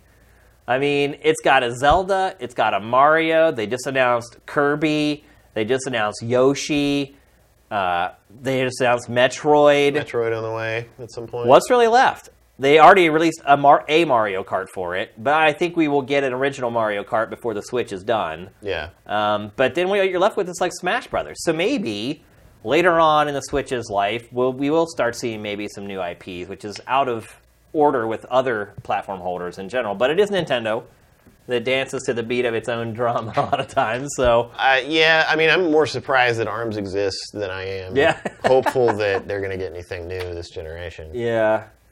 Did you play ARMS? You don't have a Switch.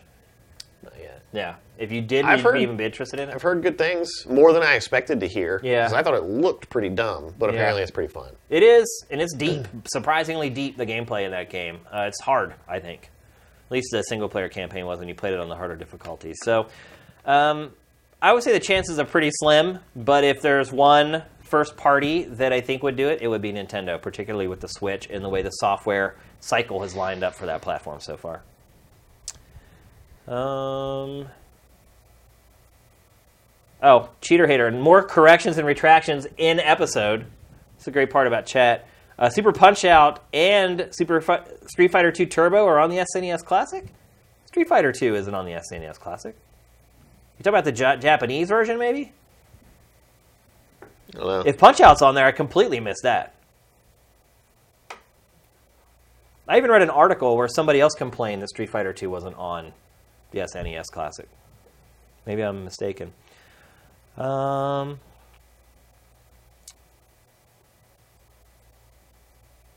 Vinorob is back, and they're saying that maybe it wasn't a Korean team that made PlayerUnknown.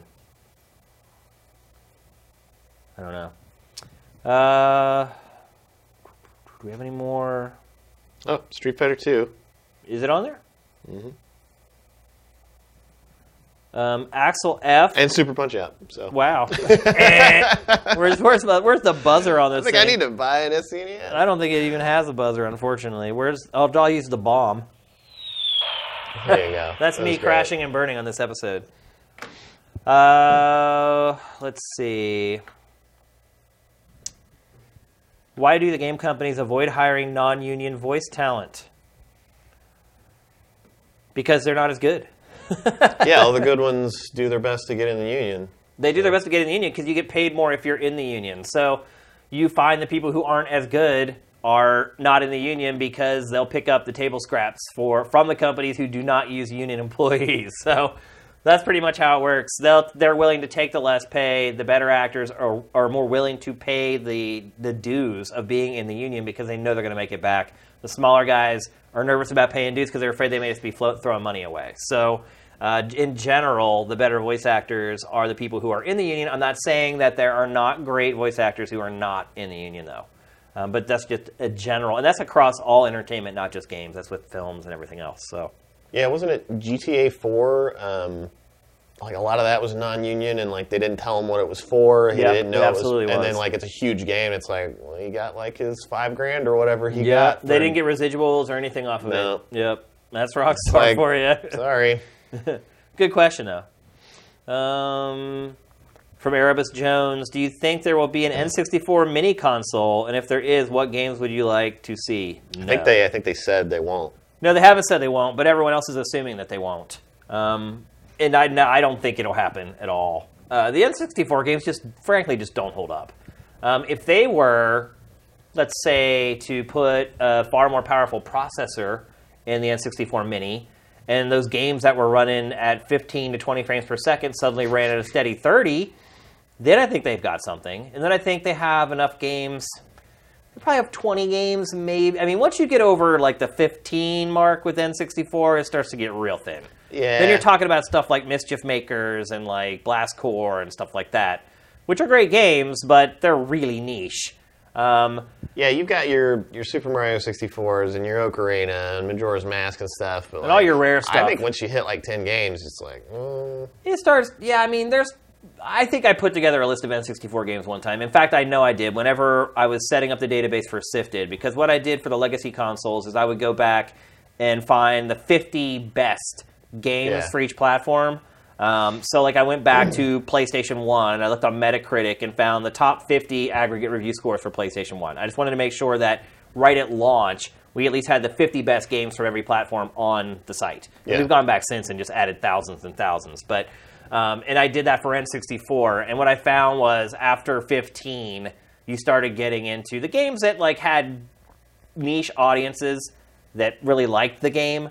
But if you look at their aggregate scores, the scores started like going down. So, yeah, there's about 15 really good N64 games, and after that, there's a pretty steep fall off. So, getting it out to 20 would be tough, and they just don't look good anymore. Yeah, once you're in 3D, you kind of lose a little bit of that nostalgia.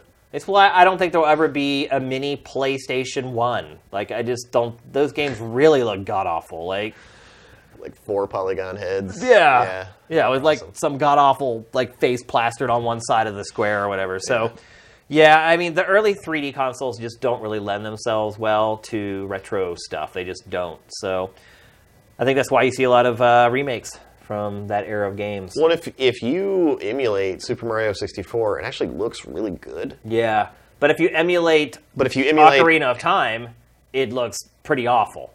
Yeah, well, I mean, because his face is like... It's not even just that. It's like when they made a lot of these N64 games, they actually accounted for the blurry visuals. So if you remember in Ocarina of Time, there's that kind of like sprite thing that like just kind of flies through the air and just goes all around, and it's just there for like atmosphere or whatever. Navi? No, Navi is the fairy. But they're like these almost like worm-like things that fly through the sky. You ever noticed them? Fire. They're really small. They're only like this big, but they look like almost like worms that just swim through the air in certain parts of the game. I don't remember that at all, but I believe you. Okay, well, if you look at them on native N64 hardware, they look like these like ethereal like fairy things that are floating through the air. You watch it emulated, though. Like if you use one of the emulators for N64, it's literally little square polygons just hooked together. That's all it is, but that are animated like this. But when you see it with the blur of the N64, they look like they have like these shimmers like all around them. It looks like completely different stuff. So it's interesting how that team. Sounds like they didn't emulate a shader right. I don't think there are any shaders in N64 games. Sure there are. I don't think there are. Something could be wrong with the emulation, but it just didn't rise to the top of stuff to get fixed because they're those little dudes. I don't think so. I think it really was just connected little cubes that just animated. Maybe. I mean, you got to realize the N64 could only push, I think it was like 400,000 polygons at a time or something crazy. You know, that was PlayStation. Like N64 was like 180,000. Yeah. PlayStation could actually push more polygons. It just couldn't put out as many textures or as quality textures, which is why you would get the textures that would like shake or like shift. But it could actually push more polygons. So there was like a give and a take with the PlayStation and N64 hardware there. It just all depended on what you preferred to see it, essentially. So, yeah. I just don't think the N64 stuff holds up very well, or the original PlayStation stuff. So we'll take maybe one or two more if we got them.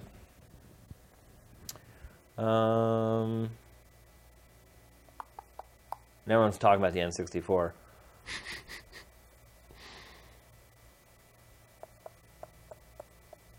So Shelburne is saying that PlayerUnknown Battlegrounds is a Korean team of 35 people, increased to 70 people in June, and may increase to 90 soon. Where are you getting this information? It goes against what everyone has always said about the game.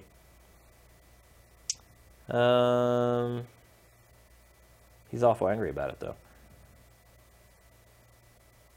Here was Jones. If we're doing in-stream corrections, the correct plural of Lego is Lego. Yeah. There's no such thing as Legos. Yeah, the other one everyone gets wrong is Amiibos. Matt gets really mad when I correct him on that. He really does. I don't know why.